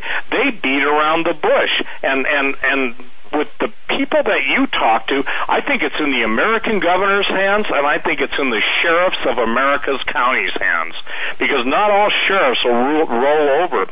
And you know, as I would say, and I have friends that are federal law enforcement officers, since when did we, the American public, become the enemies? And the guy that took after people and hatcheted them were known to the FBI for 4 years. You see, and why are the terrorist camps in America not even being raided by the FBI, but you get, the Three Stooges in some place in some, county out in whatever part of the country, and they don't know better, they get set up, and then all of a sudden we've got a domestic terrorism problem. This is the Cloward-Piven strategy, to overwhelm all the systems, overwhelm immigration, overwhelm welfare, overwhelm. And brother, I don't know what it's going to take outside of repentance on the order of Nineveh. And isn't it interesting that Jonah, the name storm, has already been on our vocabulary? So, Gary, I would hope that you would call the people you know, and literally, when I say call them, I don't mean meet them face to face. And I think that Doug, Joe, all of us, everybody who's on talk radio, must drive home that point. We're not talking about political issues. We're talking about treason, treachery, and mass murder. Now, is that succinct enough? Amen. Could you be more clear, Steve? Yeah. So, in your movie, as they come to you and you're defending your ranch, is that a spoiler to tell us? Or would you rather not? Brother, I'm going to get this whole thing out of you if I can. No, I'll share a couple of... By the way, let me amen what you just said there. That's how it needs to be spoken about, not meekly, like unfortunately so many people who do have a platform should be speaking. I began this conversation by saying that we're at a great disadvantage because we don't understand the evil. We just don't have the capacity to envision how evil these people are. And they derive their evil from the king of it, from Satan himself. And they're not limited in their capacity for evil. So it's just hard to wrap your mind around that. The outcome, and I know this is what people are thinking if they could ask it. So I'll throw it out there. How do you stop this? And I hate to tell you this, but I don't think we can stop what's coming. I flavor all of my intellectual approaches to these things with a biblical basis. And the Bible is quite clear that these times are coming. And that these people are going to gain power. The good news is it's for a very limited time. So my goal is to warn as many people as I can, to motivate them to be bold about thinking critically, sharing that with people, to prepare financially, provisionally, and try to save as many people from this coming catastrophe as I can, knowing that it's going to happen, and there isn't anything that's going to prevent it from happening. And hopefully Texas will be that sanctuary, and this is a godly state, and God does provide protection for people that are faithful to Him. So I'm hopeful that we can save a lot of people because of what we're doing. But is it going to happen? Yes. and our job is to warn as many as we can, not necessarily to try to prevent it from happening. Amen, and I'm on board with you. I've never stated in all the years I've been on talk radio, 9,000 plus hours, that we could stop it, but we can rescue the perishing, we can be the salt of the earth, and we can believe God for those sanctuary cities, which are called the cities of refuge or states of refuge. And by the way, I could see literally such a revival, a true biblical-based revival on repentance breaking out in Texas, that I don't care what hell throws at it, it will prevail. Again, ladies and gentlemen, you've got to see this trailer. Please send it to everybody you know. AmeriGeddonTheMovie.com, AmeriGeddon, and I love that name, by the way. I love it, of course. I love it because it puts it into the pertinency of the hour, and it's fascinating to me, too, that we're right here again, 1984, what did George Orwell say? That's when Red Dawn came out. Right now, 2016, we're waiting for you to release a movie. How's that for a gentle twisting? Of Amerigeddon the movie. Thanks, Steve. I appreciate that, and I want to thank my partner in this, Mike Norris, who did a wonderful job as a director. His dad, Chuck, yesterday on Facebook came out and encouraged people to go see the trailer and to go see the movie. So Chuck's, who's a great American, is supporting the project, and he has watched the movie, by the way. He apparently saw my character and asked if I was from Hollywood. So apparently I'm pretty convincing. Even Chuck Norris bought it. Well, and again, we think of the movies that he was in, going and searching for the veterans. And again, ladies and gentlemen, pray for the veterans, support them. I'm talking about as God leads. And Gary, again, the thing is that as you're on, and by the way, ladies and gentlemen, Gary will be on for extended time tomorrow on Coast to Coast. You'll be seeing him in the weeks ahead on Skywatch TV and other television programs. So please make this viral. Those of you who have been blessed by Hagmann and Hagmann's ministry, by my ministry, my website, all the stuff I do, it's to inform you, because believe it or not, information is a weapon. Don't let them choke you with garbage, or as I prefer to call it, warm vomit or lukewarm vomit. That's what the mainstream media is. Hey, Gary, thank you so much. And, Doug, what are we? We're just about out of time. We've got about 2-3 minutes left. And, Gary, we'd love to have you back on the show before the movie release, or just after, whenever you're available, just around the release of the movie. Yeah, love to. Guys, Steve, thanks for all you do, and you're a good friend, and Joe, Doug, really admire what you guys are doing, speaking of the truth, and I know you know the risk involved with it. Did you have a question for me that you might want to take this last minute or two to answer? Yeah, we had a listener question. They asked what your opinion of Donald Trump is in this upcoming presidential election. Well, I do have an opinion on it. I personally know a lot of the players. I took Rand Paul to Haiti back in October. He and two other doctors did 200 cataract surgeries and gave the blind sight. It was an amazing trip, and I got to spend 4 days with him each evening talking politics. And so, I've been a big fan of his. His strategy to win the election, however, was awful, and he continued to do the same thing, expecting different results, which was amazing to me. So we're kind of stuck with who is not bought and paid for. And Trump is as big of a mess as he is his own mess.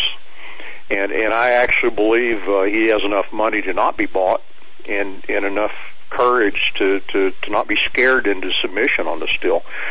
So, I don't like the idea that he wants to double down on torture and some of these other awful things.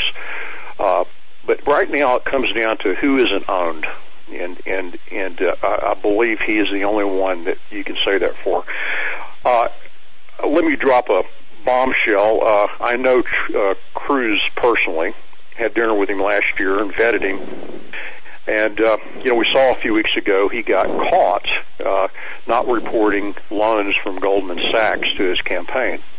When I had dinner with him, I discussed the Ukraine. It was the hot thing going on at the time. And I determined that Ted Cruz is the designated opponent. He's the guy they choose to make us think we have a choice. And I believe he's bought and paid for, certainly by the banks and certainly by the military-industrial complex. So, Donald, whether you agree with everything or not, at least he will not continue the destruction of our country for the benefit of the moneyed elite. Thank you both so much. We're at the top of the hour. God bless you. Thank you so very much, Steve and Gary Haven. Thank you, guys. Good night. Folks, we'll be right back with Stan Deyo on the other side. This is the Global Star Radio Network.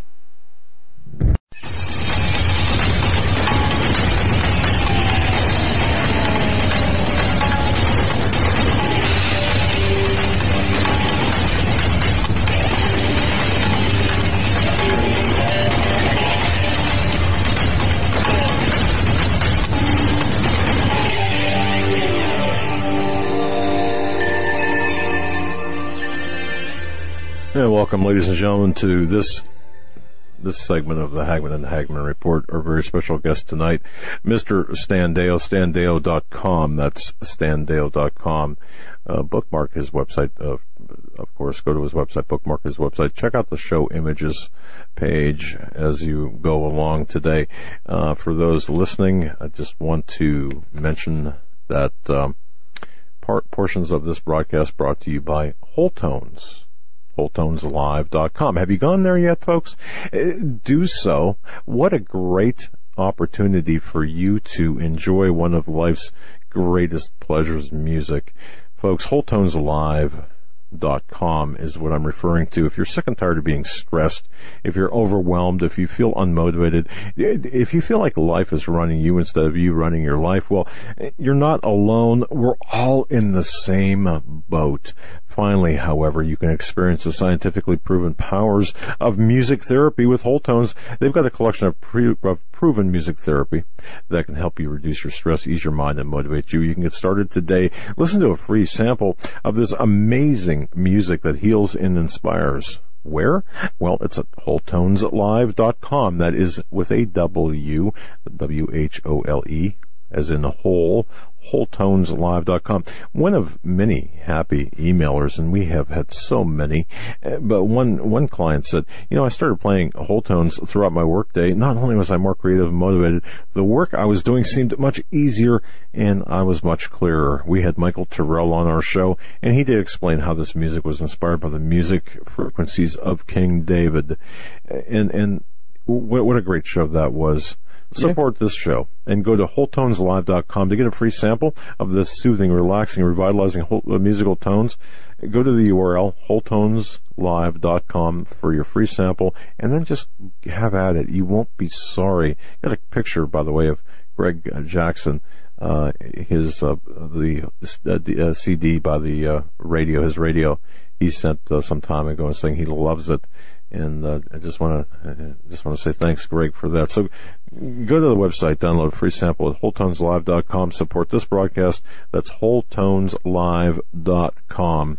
And again, tonight, our guest, Stan Deyo, we're going to bring him on in just a sec. Before we do, I just want to ask everybody out there, for those of you who have been listeners of the show, you know that Stan has come on every Tuesday. For years now, he's been our guest every Tuesday evening, and we just ask that you keep him and Holly in your prayers as Stan's been battling with some pains he's been having.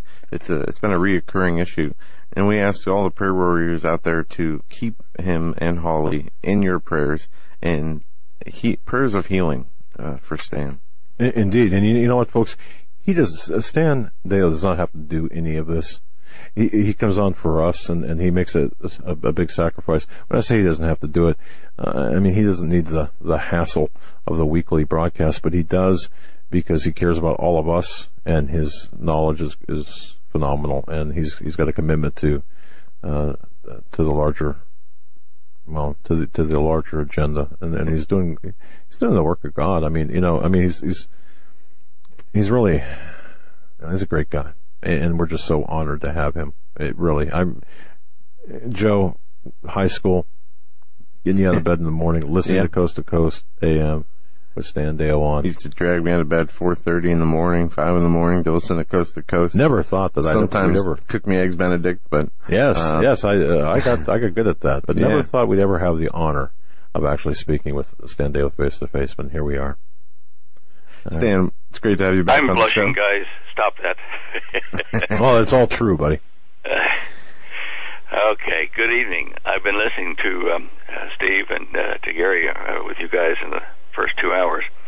Well, I tell you what, it's pretty spooky, that scenario they paint in that movie he's making. Yeah. You know, it's something that you've talked about that we've been looking at. Joe and I went to, I think we told you this. 1 second after. Yeah. It was in Buffalo, hosted by the writers of the book 1 second after, the EMP disaster. Right. There were a whole bunch of government officials there when we were there, and they were like, I don't even know how to describe it. They were dumbfounded? Verklempt. Is that a word? I mean, just their mouths were hanging open saying, oh my goodness, this could be bad. And this will be bad. But anyway, if $2 billion is all it's going to take to fix it, what? Really? I mean, can't we fix it? You think? No. I agree with Gary. I don't think we can, with Gary on this, I don't think we can fix it at this late date, but we need to prepare for it. And you're right. We've talked about this many times on the shows about the need for people to prepare, and Gary brought that up. Get your food, medicine, your weapons, whatever you need. One thing that I had to go do a bit of research just before the show, and I missed part of what he was saying, but I did hear him start to discuss, countries to go to, like, Australia and various other places, New Zealand. And I just wanted to put our 2 cents in worth about that, because Holly and I have been and lived overseas in Australia, and you don't want, as an American, to go offshore to avoid what's happening here. You need to form community, be ready to, well, as he pointed out, go into the wilderness as the woman is chased, or taken into the wilderness by the wings of the Messiah. You need to be able to trust friends and family. If you go overseas, I guarantee you, when America is in strife, you will be in strife there, because you're no longer protected by America, and they consider most Americans to be rich Yanks or spies from the CIA or something, and you will be at a great disadvantage, if not dead, in friendly countries. Yeah, and we're neither rich nor spies. And you'll be blamed. You'll be blamed for everything going wrong. We've already seen it over there at dinner discussions with, a banker and various other people there in Australia. And they just do not understand the American culture. But, for what some Americans have done in other countries, what some Americans have caused harm overseas, all Americans are tarred and feathered with overseas. And you just will be unprotected and an orphan in some foreign country, even if you speak the same language. So we looked at that, and having been over there, we advise people, don't go overseas, stay here, form communities, form escape plans, form whatever you need to stay here and defend yourself and your friends and family. So it's just, Steve Quayle and I have talked about this many times on his show too.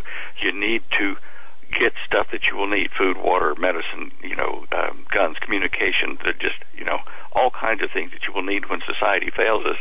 And there are gangs roaming in your neighborhood. And one of the biggest things is community. Make friends with your neighbors. And, not just casual friends, dinners, and do things together, because you need to have friends around you. You just cannot be an island. And I think what his movie is showing, or will show when it's released, is a frightening thing, but very realistic to what we think will happen when the EMP hits us. I don't know whether he showed this in the movie, but as soon as our infrastructure is down, our power grid and communication, you can bet your bottom dollar Russia and China will hop on us like a duck on a June bug. Well, I believe that to be true. Regardless of what, I believe that to be true. And I just want to take this opportunity to tell people, if you haven't got Dare to Prepare yet, I mean, that is the ultimate preparation handbook, manual, encyclopedia by Holly Deo, Dare to Prepare. Folks, please get it now while you still can before it's too late. One of the most popular, if not the most popular, preparedness books, and it's been around for a long time. Yeah, and this isn't about to sell books. This is about to be prepared. And I think, we consult that book often. So anyway, I just want to make sure that people do have that. And take the opportunity now. Go to standeo.com and order Dare to Prepare, because we really need that. And also on that site, guys, there's a heap of free prep information up in the very left-hand corner there of the page. You will see little orange boxes, and there's preparation, free prep info. You go to that sub-website, and there are links in there to suppliers of all kinds of stuff. There's free Excel program there that you can download to calculate how much of what kind of food and medicine you need for how many people for how many weeks. And I wrote that one. There's a nuclear biological, like NBC prep info, how to survive, in a near nuclear hit, and the fallout, where it goes, and how you can survive in your home if you make a little preparation now. So there's a lot of important things here that you can just go up there and download the heck out of. You better do it before we don't have internet. Anyway, that's the site. And as you said, there's a show images page there where you can click to see. It's down by that little blue microphone. You can see some of the things we might be addressing here today shortly. Go on. I was just going to ask you something, Stan. I know that we had some things that we were going to talk about, but I just kind of want to get your take, your gut feeling. I mean, you're a guy that is paying attention to a lot of things, and regardless of your level of knowledge about the intricacies of what happened with the death of Antonin Scalia. Yeah. What's your gut telling you about this? I mean, if anything, do you have any comments or concerns, or, from your analysis? Well, knowing how Obama is just such a forget the law type guy, overriding the law like a dictator almost, and knowing that he's only got, whatever it is, 17 months left in office, or is that right? No, not that long. No, is it? Less than that. Yeah. Less than a year. Yeah. Actually, maybe a year, whatever. And knowing that he wants to, if he does turn the reins over to some other president, which, again, is doubtful in my mind that we'll even have a free election, but if he does go that way and he's going to take another position, say, with the United Nations or something, as Secretary General, by stacking the Supreme Court to the left or liberal, with a appointment of a very left-wing Supreme Court judge, then he can direct things here in the United States through the Supreme Court, even though he's over, in the UN building in New York. He can still do it. So yes, I'm thinking it's a happy circumstance for him that Scalia died right here when he's got the time to, where Obama has the time to appoint the guy he wants. Other than suspicions, I have no proof. I mean, I've read the reports, that have been circulating on the internet, but it just may be an unhappy circumstance that the good Lord allowed to happen because we've turned away from him here in this country. I don't know. It's a good, interesting you'd say. I mean, God allowing this to happen to this nation, kind of as a segment of judgment. And I absolutely can see that as a possibility. What definitely doesn't sit right with me, and I know does not sit right with my dad, was the lack of following of the standard operating procedures of investigation, especially after death, and how this was handled, especially with such a high-ranking government official. You'd think that they would... And no autopsy. Right. And embalmed. And we, Texas has that law that you have to, before a body is moved out of state, you have to have, it has to be embalmed. However, really, and even at my low-level capacity, as my capacity as a first responder as well as an investigator, look, I mean, there's really a procedure about unattended deaths. You follow a certain pattern, and when you deviate from that pattern is when you get in trouble. So, this really, it stinks. I grant you that. Well, oh Lord, we are in trouble. We are in trouble. Before we started the program this evening, Joe, I was talking to you about the Middle East being a Balkan powder keg, and I noticed there was this kind of thoughtful silence over in your part, and I said, do you know what the Balkan powder keg is? And you'd kind of heard of it, you think. When I was in school, which is last century, probably 60 years ago, it was part of our history lessons. And the reason it's important in what we're discussing in the Middle East, what we're seeing in the news today, is it's a repeat of the thing that started World War I. Now, you can go look this up, look up the powder keg of Europe, and you can see what I'm going to tell you. But in the Middle East, you've got Syria sitting in the middle of Greece and Turkey and Iran and Russia coming down from the north and Saudi Arabia, all these different people on the edge of Syria trying to carve a hunk out, including ISIS, which has no state. But if you go back and look at history, in Europe, the Ottoman Empire was still kind of functioning at World War I, and Bulgaria and Serbia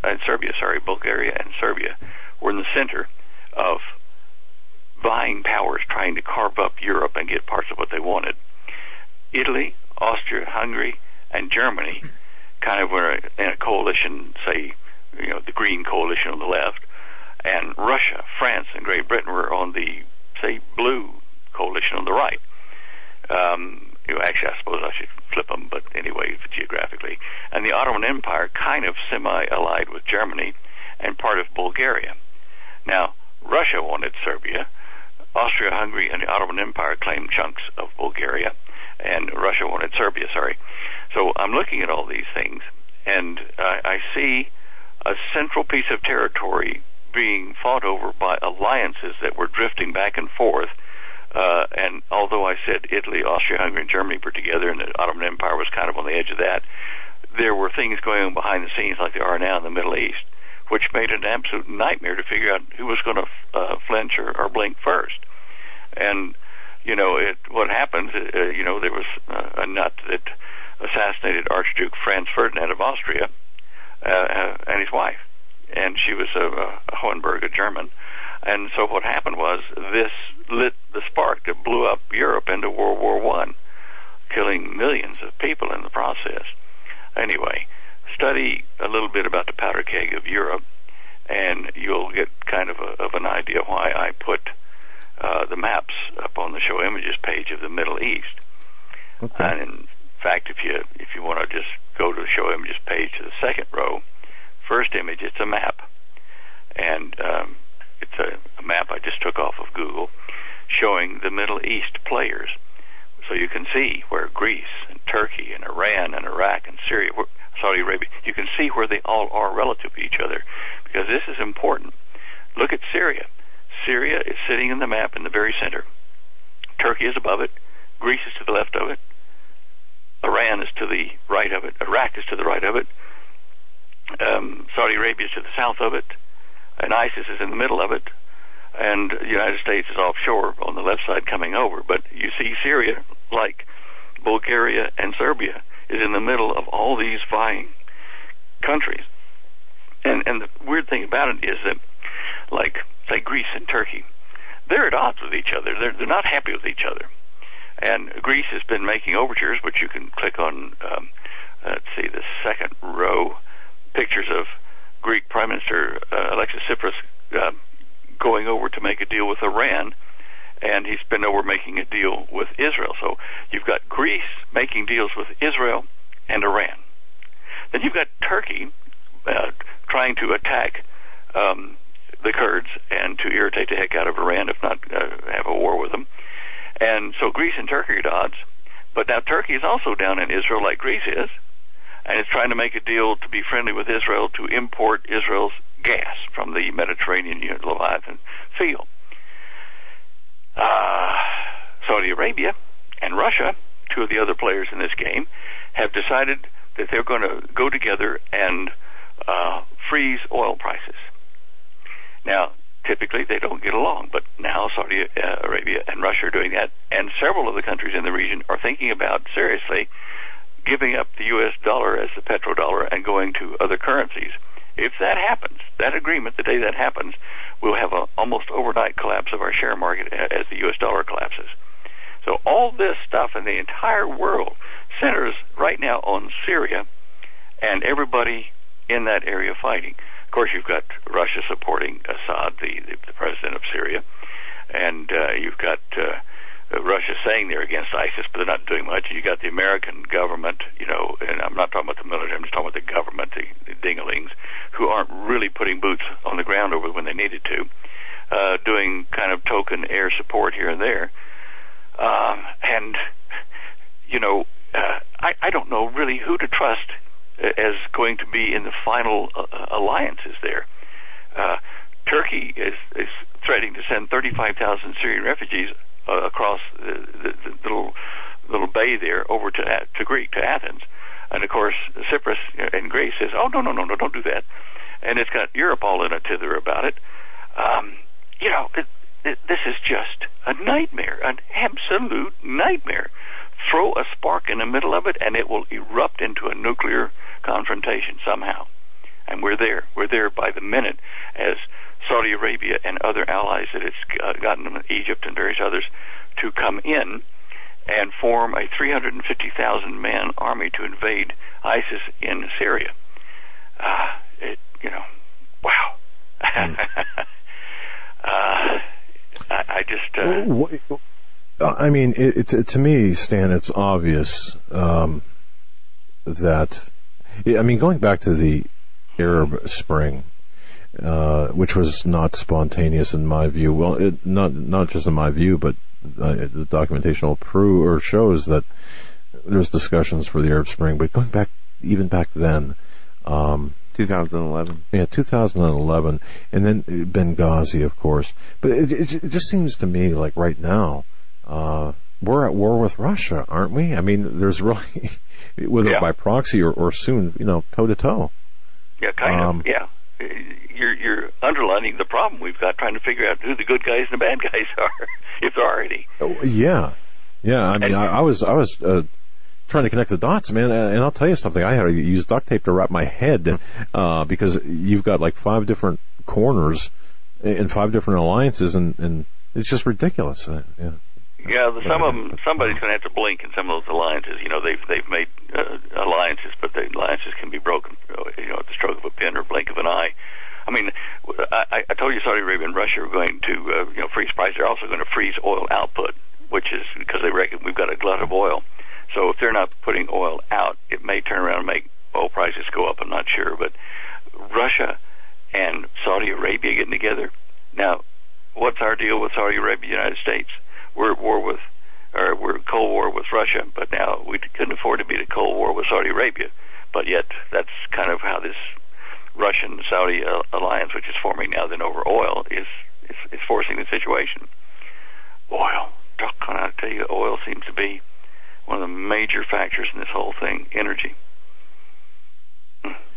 And correct me if I'm wrong, too, when we talk about oil, a lot of people kind of want to simplify oil and the cost of oil, the price per barrel, but a lot of the oil, or again, correct me if I'm not stating this properly or if I'm off base, but aren't we talking about the cost of, the lift costs and the differences between getting it from Saudi Arabia or fields under their control versus, we'll say, North Dakota? I don't know, as an example. You're talking about different lift costs. And what do you call it? What do you say, lift costs? Lift costs. Yeah, the cost to get the oil out of the ground. Yeah. Oh, okay. Right. Or is that not a factor, or is that a factor? Oh, yeah, of course it's a factor, but it's a very complex equation, as you might guess. Cost of getting the oil out, cost of processing, cost of shipping, cost of pipelining, defensive pipelining if you're doing that, defensive shipping. I wrote the Prime Minister over there to Israel and to his department of like the USGS equivalent, NTM, saying, look, you need to look for oil in the Golan, not the Golan Heights, in the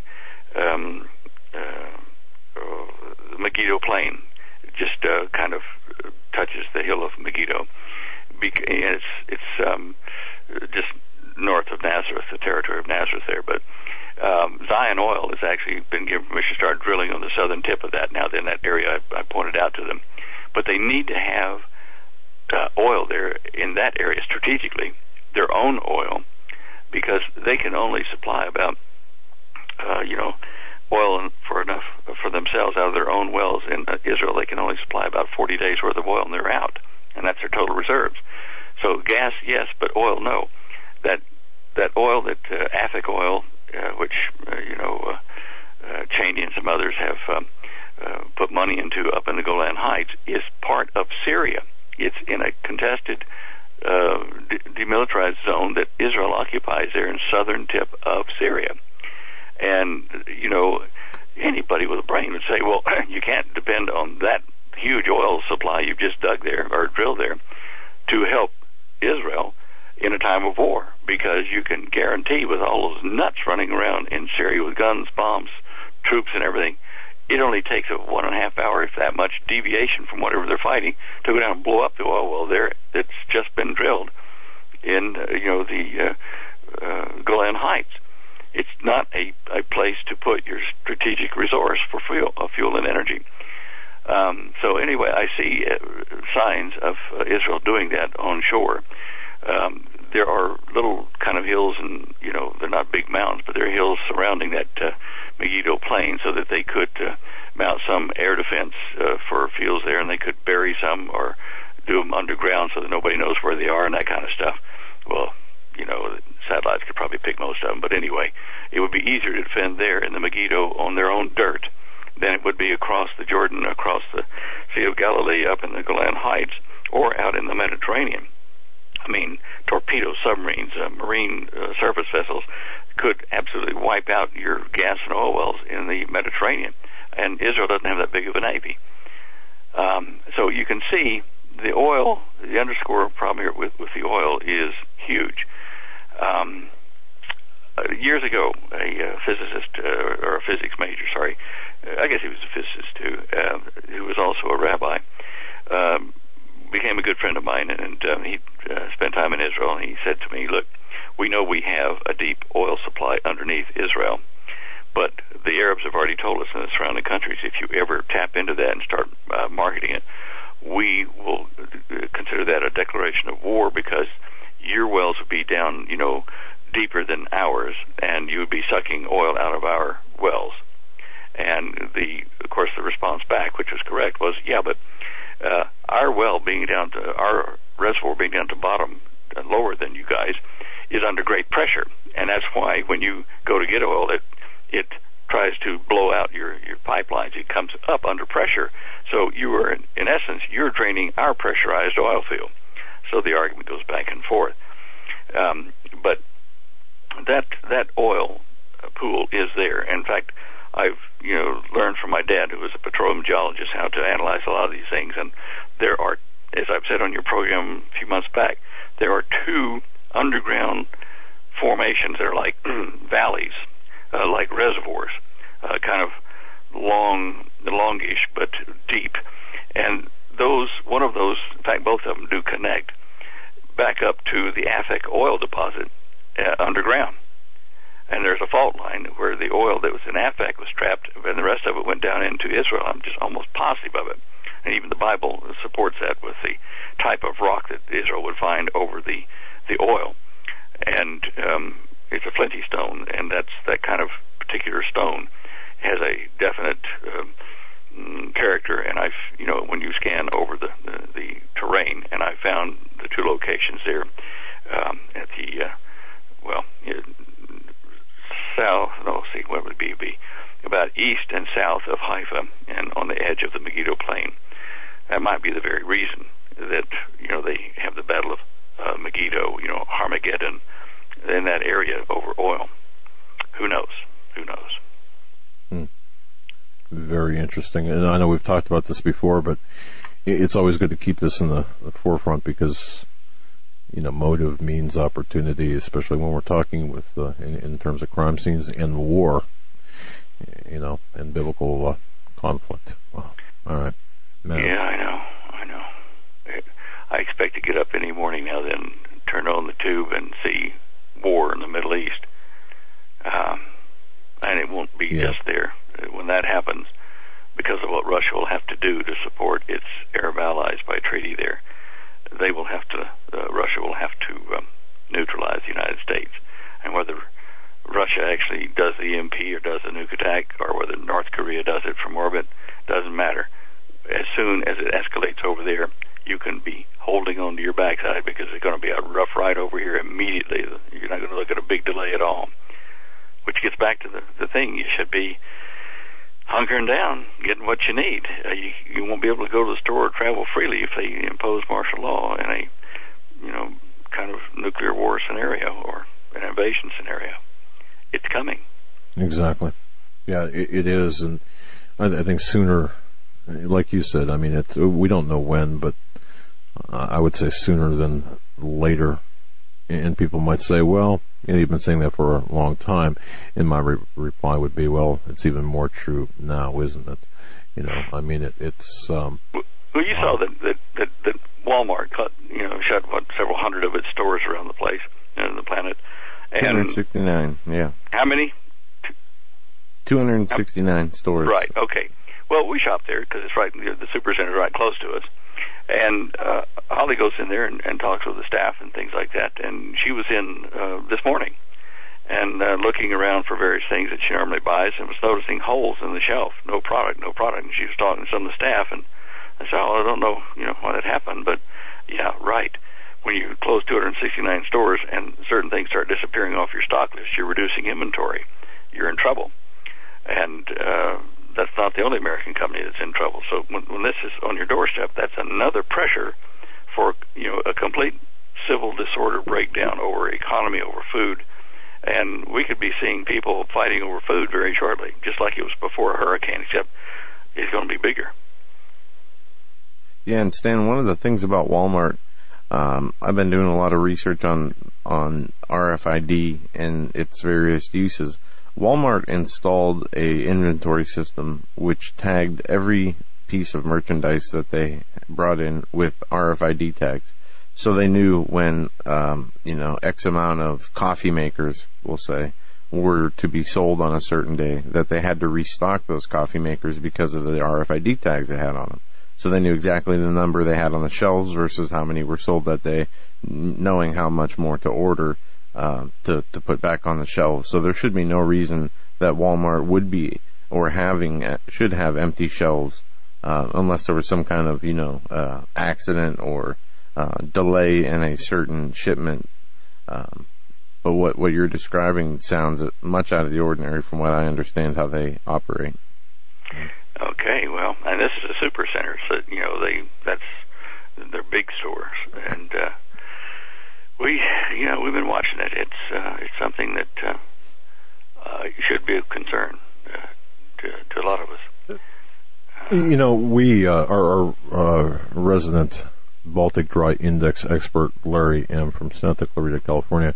We've been talking about the Baltic Dry Index, but it was up 6 points to 301 today. Okay, but Stan, is this?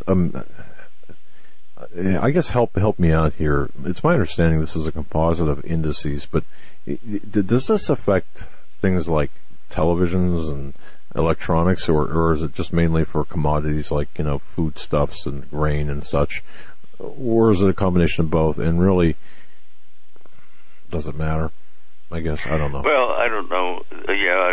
Does it matter is a good question. I do think that Baltic Dry Index does take into heavy consideration, like weighted heavily in favor of how many sea containers, how many ships are doing commerce, how many dollars worth of trade is going on, and it has been an indicator that's been quite accurate for recessions, shall we say, but this is going to be a lot worse than that. So it has its place, but I think the major player is going to be the eruption of war in the Middle East.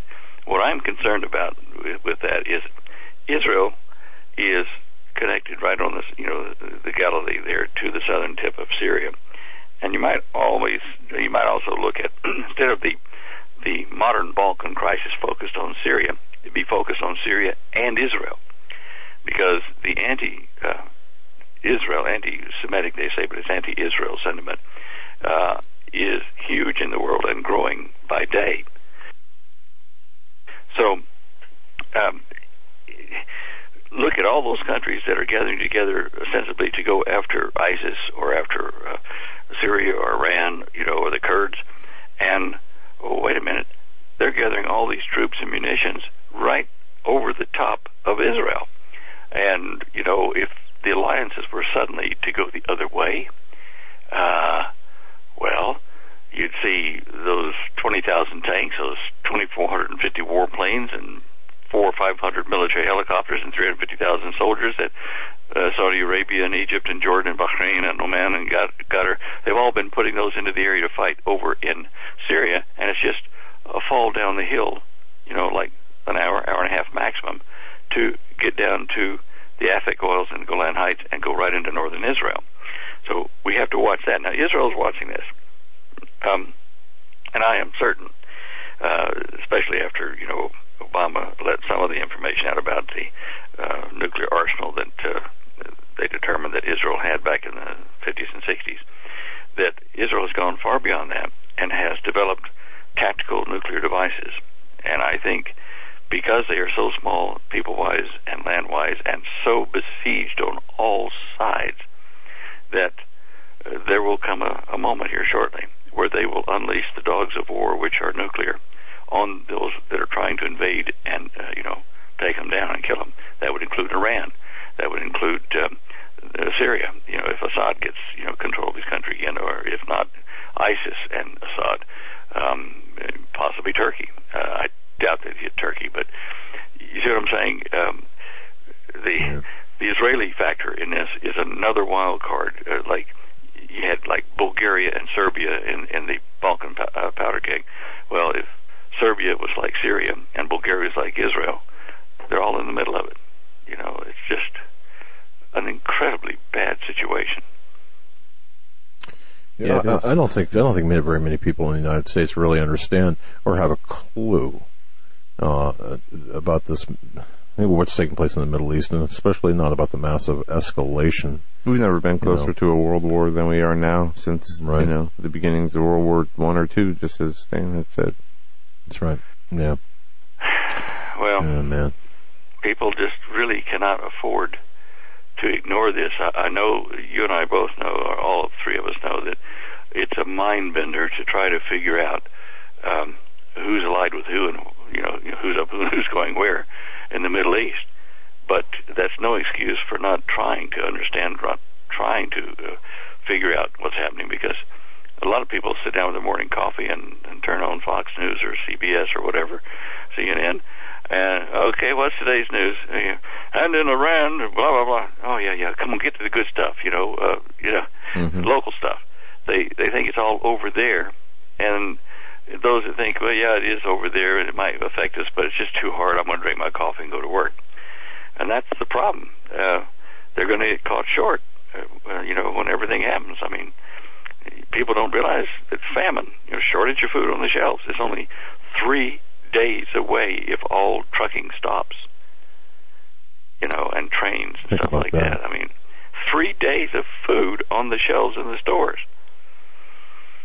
Oh, well. It's amazing to even think about. And I want to reaffirm that, or just make mention of this again if you didn't hear Stan and ladies and gentlemen, Saudi Arabia, their jets had, the Pentagon is reporting that the Saudi Arabian F-16 warplanes took part in a bombing raid on ISIS over the weekend, of course, but... And Russia continues its bombing campaign of ISIS in Syria, and subsequently they hit a hospital, a maternity ward, and a school, and they've been... And Doctors Without Borders were in there, weren't they? Yeah. Yep. That's the report anyway. Yeah, it's the Kurds. They're creating a Kurdish state includes northern Iraq, the entire Syrian, Turkish, Iraq border, I guess one can say. And Turkey is not happy about that. You've got in addition to the proxy wars and the us versus them, you've got the tribal, aspect of this too. And that's what governments use, as by arming and funding and supporting those local tribal peoples to fight against each other to make pathways for what their agenda is and what they want to bring in.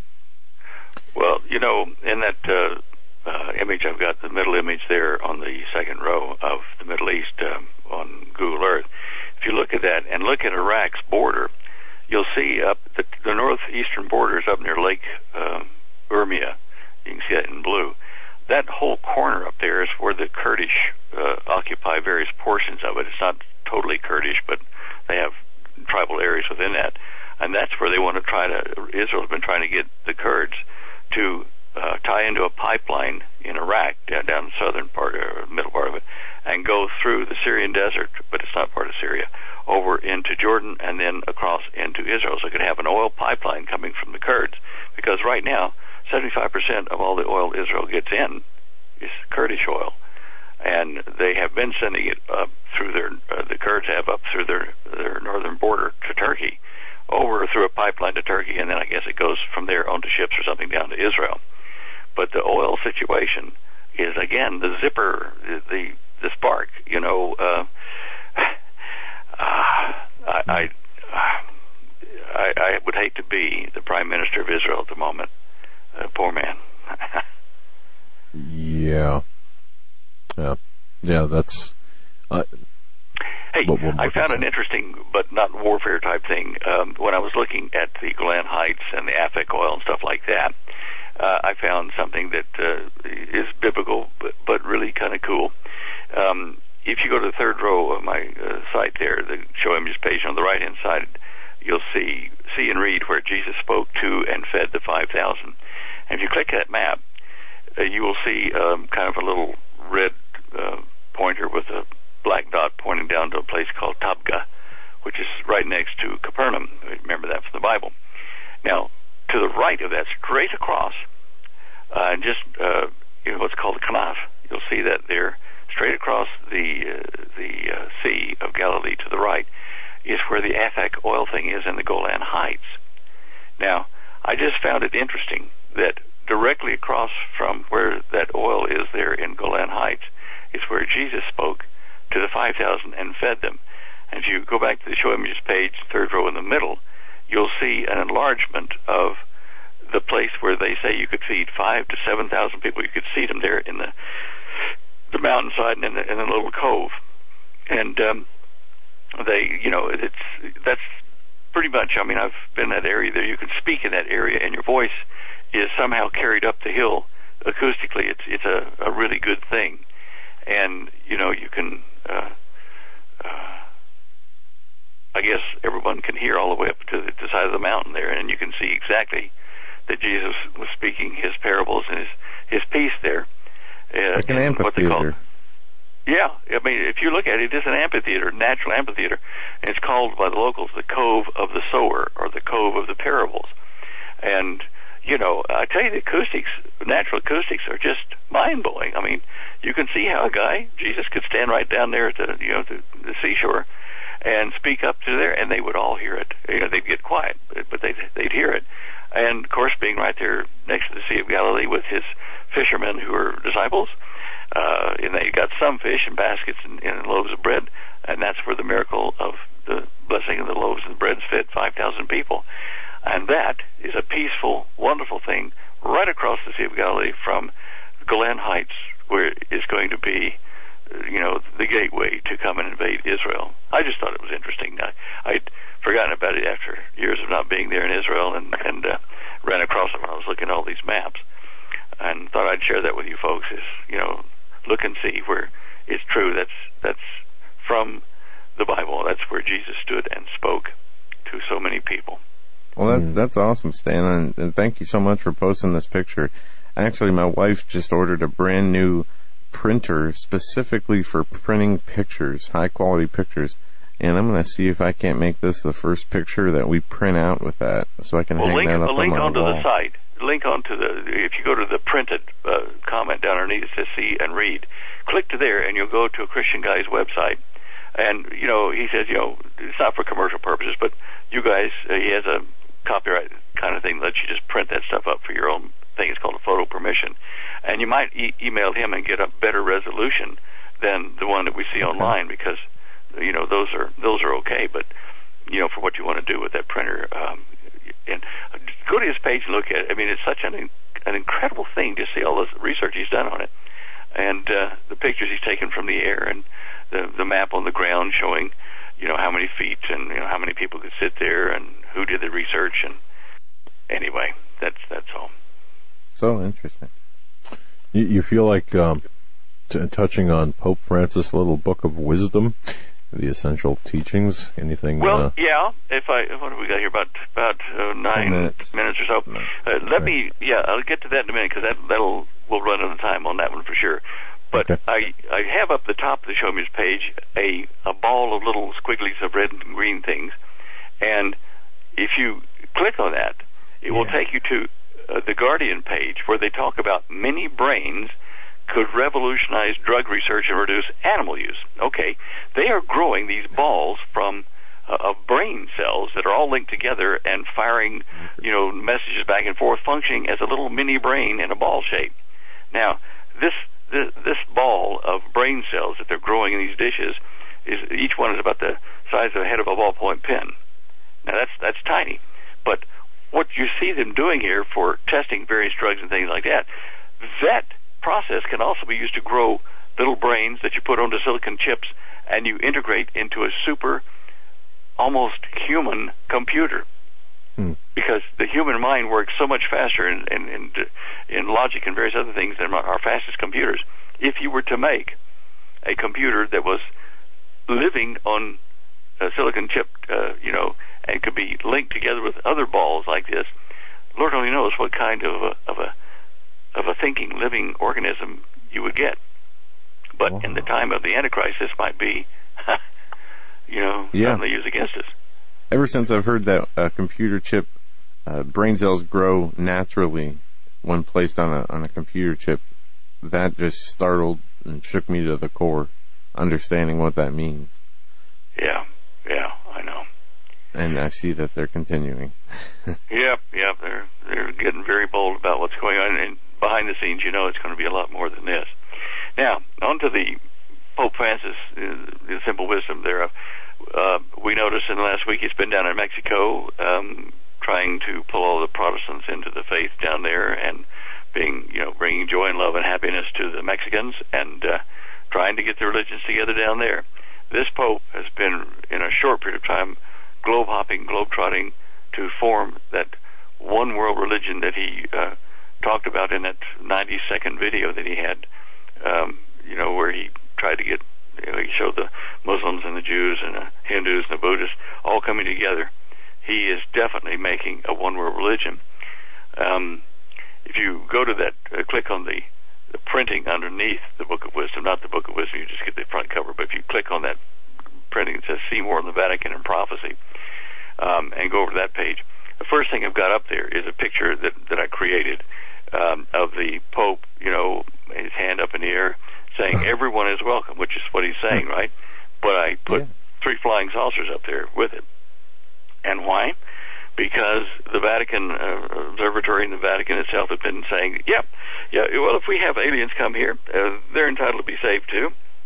And so, no matter what they look like, if the aliens or the fallen ones with Satan come and posing as messengers of light, he'll say, okay, we welcome them. And he will recognize Satan and his minions, who will be supporting the leader of the world at that time, whether it be the Pope or some other person that does. The Vatican model through the Club of Rome will be global. And I'll tell you, watch for the Vatican making any announcements about this alien business. That's why I put that picture in there, to make a graphic image that'll stick in your mind. Watch for the connection between the Vatican and the Pope with the flying saucer or alien involvement. Oh, wow. Did you hear that? Yeah, we heard that. And wow. we have no phones connected here, so I don't know how that happened. Oh, it might have been Holly upstairs. Okay. She's on this line here. Anyway, back in Pope Gregory XIII's time, he included a red dragon in his ornaments inside the Vatican there up on the wall, and on a coin that he had minted in 1582. Why the dragon is there, you'll see in this picture on that Vatican page I've got there, you'll see a serpent on the outside of the coin biting his tail, and he's around the ram's head or the sheep's head or something in the middle. And so what I see is the serpent encircling the peaceful sheep, let's say. I thought it was a strange thing for him to put up there with the red dragon and everything being part of it and encircling the church or the sheep. And also we've seen a lot of this of late, especially in modern pop culture. The Ouroboros, that symbol of the image snake biting its tail, the cyclical. From the entertainment industry to the actual Nephilim Mounds conference out in Ohio we went to. And we got a book on all the different mounds out in the Midwest that the one we visited actually had a trench dug right out of the earth, and it looked like from the aerial shots of a snake swallowing its tail. Very much, yeah. So, Yeah, well, that's another thing we can keep looking for in what's happening out there. Another point in prophecy, I'm still developing some of this, I haven't put up on the website yet, but is about, everybody's saying, well, the Vatican sits upon the city of Seven Hills. And in essence, if you click at the map I've got there, the Vatican is actually outside the political purple line the red line that shows the Seven Hills of Rome. So the Vatican is over across the river from there. So technically you might say, well, in the prophecy, the city of Seven Hills, 7 kings sit on 7 hills, that may or may not apply to Rome. Athens has 7 hills. Jerusalem has 7 hills. Jerusalem has, all the major religious sites there for, Christianity of various descriptions and Judaism and Baha'i and all that kind of stuff. They have their world headquarters type churches there on top of that hill, or those hills that form Jerusalem. Greece with Athens, you've got Cyprus really trying to come to the forefront and make deals with Israel and Iran. Maybe he is the bad boy that's going to be over the revived Roman Empire, 5 to the west, 5 to the east, 5 regions that are in that Club of Rome map I've got right above those images of Rome, or the 7 hills of Rome. So the game's in play, and what we're doing here is putting the pieces out so that you don't say it's got to be that city, it's got to be that guy, but they're going to be rolling around in people's minds that are trying to understand this, and that'll probably be mainly the watchmen. But put these pieces together and watch the news to see for leanings going toward Cyprus or toward Erdogan or toward the Pope, and toward Rome or toward Jerusalem, where there's going to be a new temple built, and Turkey wants to build a temple down there, and has been making overtures to Israel about that in exchange also for getting gas from Israel. It's such an incredible interwoven fabric. It's amazing. Yeah, and prophecy continues to be fulfilled and unraveling before our eyes. And, the prophecy of the 7 hills is one that's been debated on for, forever, as far as I'm concerned, as far as I've been alive at least, and been in paying attention to this. And it goes back and forth, whether they're talking about Rome or another area. But there are a few areas, as you just pointed out, other than Rome, that have and meet that description. And I wonder, I'm looking at the image that you have up on your website about those 7 hills in Jerusalem or in Israel, and I wonder if how many of those were dedicated altars and ritual sites of idolatry back in ancient Israel. before that, in the time of the Assyrians and stuff like that. Mm-hmm.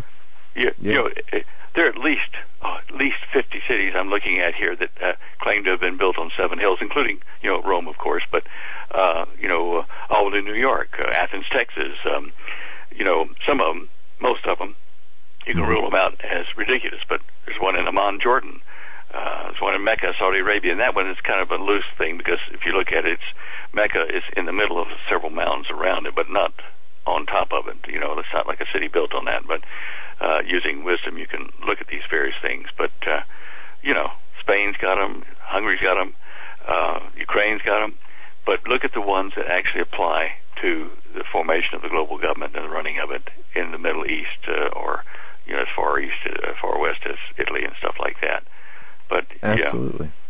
Yeah, there's a lot of them there. Look up list of cities claimed to be built on 7 hills in Wikipedia, and you'll find it interesting. But again, it's a number of puzzle pieces to put into the mix about who's doing what and what's fulfilling prophecy and what's not. Stan, we've reached the end of the hour. You filled that hour with tremendous content and insight, and we thank you so much. And again, we ask all our prayer warriors out there and people of prayer to keep Steve and Holly in your prayer. Stan and Holly. Stan. Oh, I'm sorry, Stan. Oh, Steve, too. God bless you, my friend. Thank you. God bless you. Night now. Till next week. Remember to settle for battle, folks. The Global Star Radio Network.